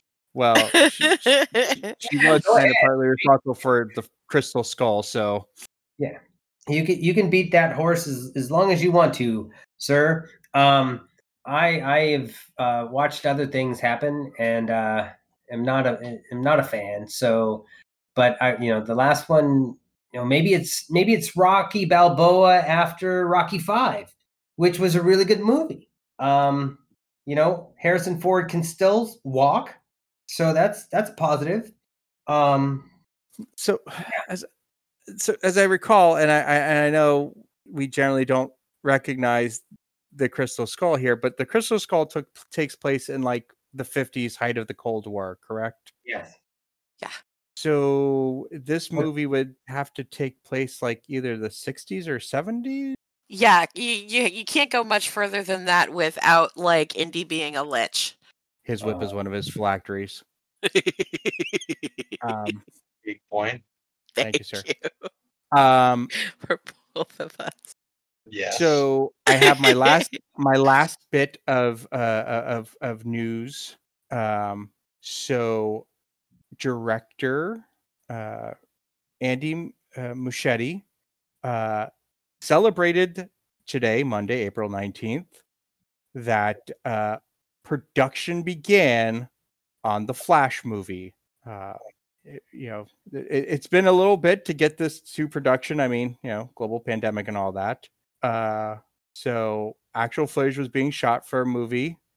And so he posted opening title card on Warner Brothers posted opening title card thing on their Twitter today. Ah, okay. As long as Michael Keaton's in it, I will partake. Yes. It is being written by Christina Hodson, who is a writer of Birds of Prey. And it is expected that this will draw upon the Flashpoint storyline in which Barry Allen alters the fabric of the universe by traveling back in time to stop his mother's murder. And when you do that, bad things happen. You can't do that. Look at the time machine. Mm-hmm. Time machine. Director is there for a reason. Really freaked out about time travel. I get really snotty about my time travel. There are rules. In my former life, I studied philosophy of mathematics and logic and all that kind of stuff, and so I get really anal retentive about my meddling with time. Yeah, it's a thing for me. But anyway, I'll let that go for right now. Keaton's in it, and as long as it's Michael Keaton will be in it. His representation has confirmed that. Yes. Ben Affleck is also supposed to be back in. Kiersey Clemons, who, if you have seen the restored Snyder cut, she will also be reprising her role as Iris West. Mm-hmm. The film is being scored by Benjamin Wallfish, who has done Mortal Kombat and has worked with Muschietti before. So they worked together on 2019's Shazam.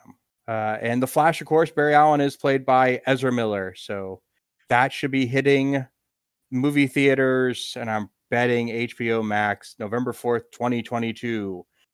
Asterisk dates may change.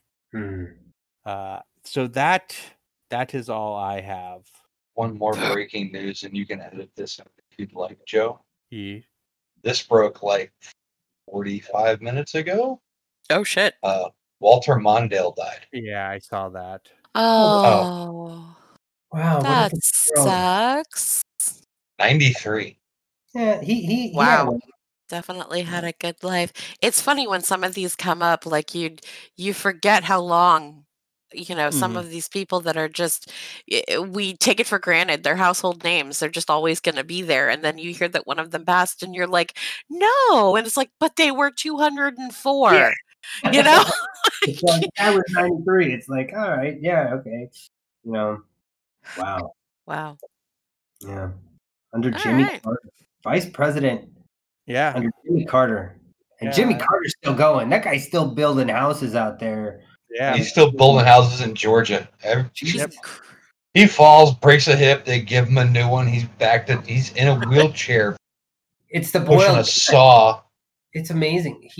I lived in Atlanta for a little bit, and his presidential library's there. And people, as a president, you can have your opinions, but as like a humanitarian afterwards, that dude has been amazing. Yeah. Like you just kind of like, you go through it and you're like, okay, his presidency and stuff. And then there's just all this stuff that he's done afterwards, and you're just like, this guy and his wife. And it was phenomenal just to kind of, because, I don't know. I didn't know a lot about Jimmy Carter, but going to his that museum was fast, and he's still going. The guy is still going. Yeah.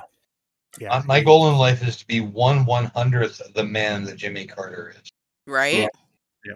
If I can do that, I will be successful in my life, as leaving the world a better place. No, absolutely. That dude is, yeah. I mean, the guy was ahead of his time. Carter, like, he put solar panels up on top of the White House to promote solar energy during the energy crisis of the late 70s. I mean, Walter Mondale was 1984, ran for president. It's not a good campaign. No. But he was also a senator for many years as well, as I recall.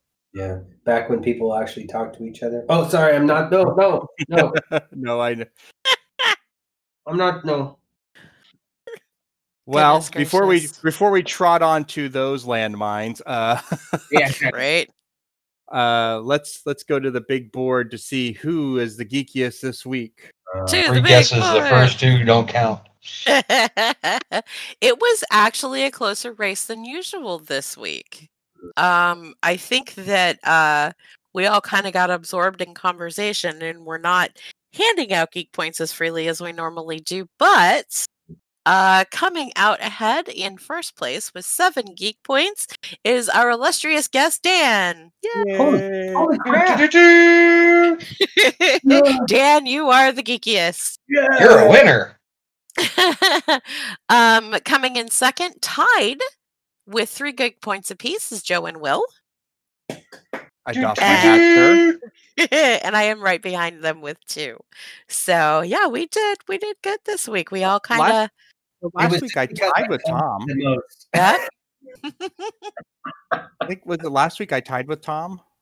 Yeah, I think you guys tied. Yeah, very cool. Joe, tell him what he's won. Well, Dan, as the geekiest, it is your right, responsibility, privilege, and obligation to let the folks know where they can find your stuff. As this podcast will be coming out on Thursday, there will be several more days left on your Kickstarter. Yes, please go check out Dan's Kickstarter and what he's doing. It is incredible. Okay, so all right, this is the tough part. I got to remember things. So it's at, all right, the name of the book is The Zombie Game. So the Kickstarter is at The Zombie Game, and you can find us. Wait a minute. on Instagram at the Zombie Game, and the bit.ly link is bit.ly/the Zombie Game. My wife did this because she knew that I would not remember anything else. Uniformed it all, so it was Dan proof. And thank God she did, because she's not here, and I would have just told her, like, looked at her, and she would have taken over because I wouldn't have known what to say. So thank God she was smart enough to get all the same things. But yes, and you can also check us out. We just started the first. So the book got cut up into two parts, 2 seasons for Macroverse, and you can find us at on Macroverse 2 at the Zombie Game. So take a look. Once again, I know it's hard to remember, but it's the Zombie Game, and we really appreciate it, and thank you so much. And I'm so shocked that I am the winner, and I want to thank all the people that made this possible, including Steven Spielberg and a lot of other people that made stuff that I loved. And you know, I don't really know. I'd say I thank my mom, but I really don't like her. And when we strike up the award show orchestra. Get him off, get the big giant hook thing. Thank you very much. Oh, you were an absolute delight. Thank you so much for being on the show. Well, thank you so much for having me. Will, where can people find you online? Really, really easy as well. I am on Instagram and Twitter at Geekiest Will. Hey, Joe. Yes. Where can all of our wonderful listeners find you on interwebernets?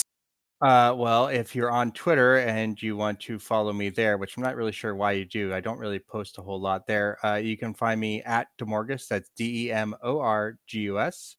However, if you would like to follow this podcast across social media, where we do post things on occasion, Dan, I think I take a same page from your wife's playbook.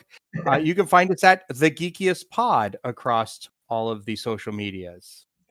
That's genius. You can also email us at thegeekiestpod@gmail.com.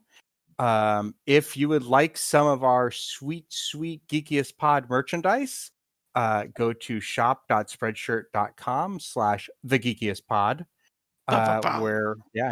Where we have the 5-headed logo and we have the #GeekPoint merch. So go there, buy some cool stuff, help support the show.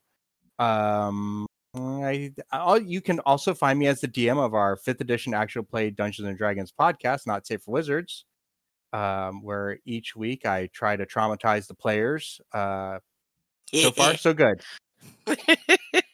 And sometimes you can find me behind the counter at a certain thrift store that Kayla will tell you more about right now.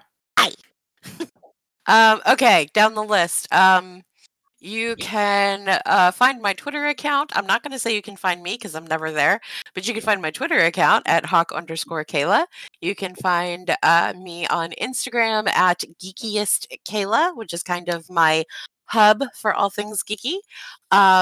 You can find me playing the aforementioned show Not Safe for Wizards as Jade the Halfling. And you can find me at our fun little geeky, witchy, eclectic thrift shop where I upcycle weird things into other weird things at 4148 Davie Road in South Florida. If you are in the area, if you are not in the area, you can find us online at secondhandgoddess.net. Where you can find our eBay stores and also our merch page as well. And there are, as we say, things are coming, things are in the works. Don't hold your breath on any of that stuff, but eventually there will be more content for Joe and I. And I think that's it. I think. So, as if that wasn't enough. Yeah. Right? And by the way, what's going on with Craig? Come on, Craig. Craig is still recording. Craig's still here. All right, Craig. Doing his job. I have my eye on you, man. So for those of you keeping score at home, Kayla and I have got our first version. We got our first vaccine shot last week. So did Will, right? Yep, Will did too. Will did too. Yay! So it's vaccination has opened up to those, I believe, now 16 and over. Yeah. So find a place, get vaccinated. Please. But until the pandemic is over, please continue to follow all of the CDC guidelines. Do the social distancing, wear a mask or two, wash your hands, use sanitizer. As Pete would say, don't be a dick. As always, this podcast believes that Black Lives Matter, trans rights are human rights, and love is love. We thank you for listening this week, and we look forward to you listening next week. Hey, Will, I really miss when you're here because I say it, and I don't think I say it as well as you do. Leave the world a better place than you found it. That's right. Hell yeah. Hey there, listener. Before we get out of here, just want to ask you to do us a little favor. Two little favors. One, if you go to Apple Podcasts, leave us a rating and review there. 5 stars would be great, but hey, we're leaving that up to you. And second would be share the podcast with your friends, family, coworkers, whoever you think would enjoy a deep dive into geek culture. That would definitely help us. Thanks for listening. The preceding program was brought to you by Armored Bear Productions.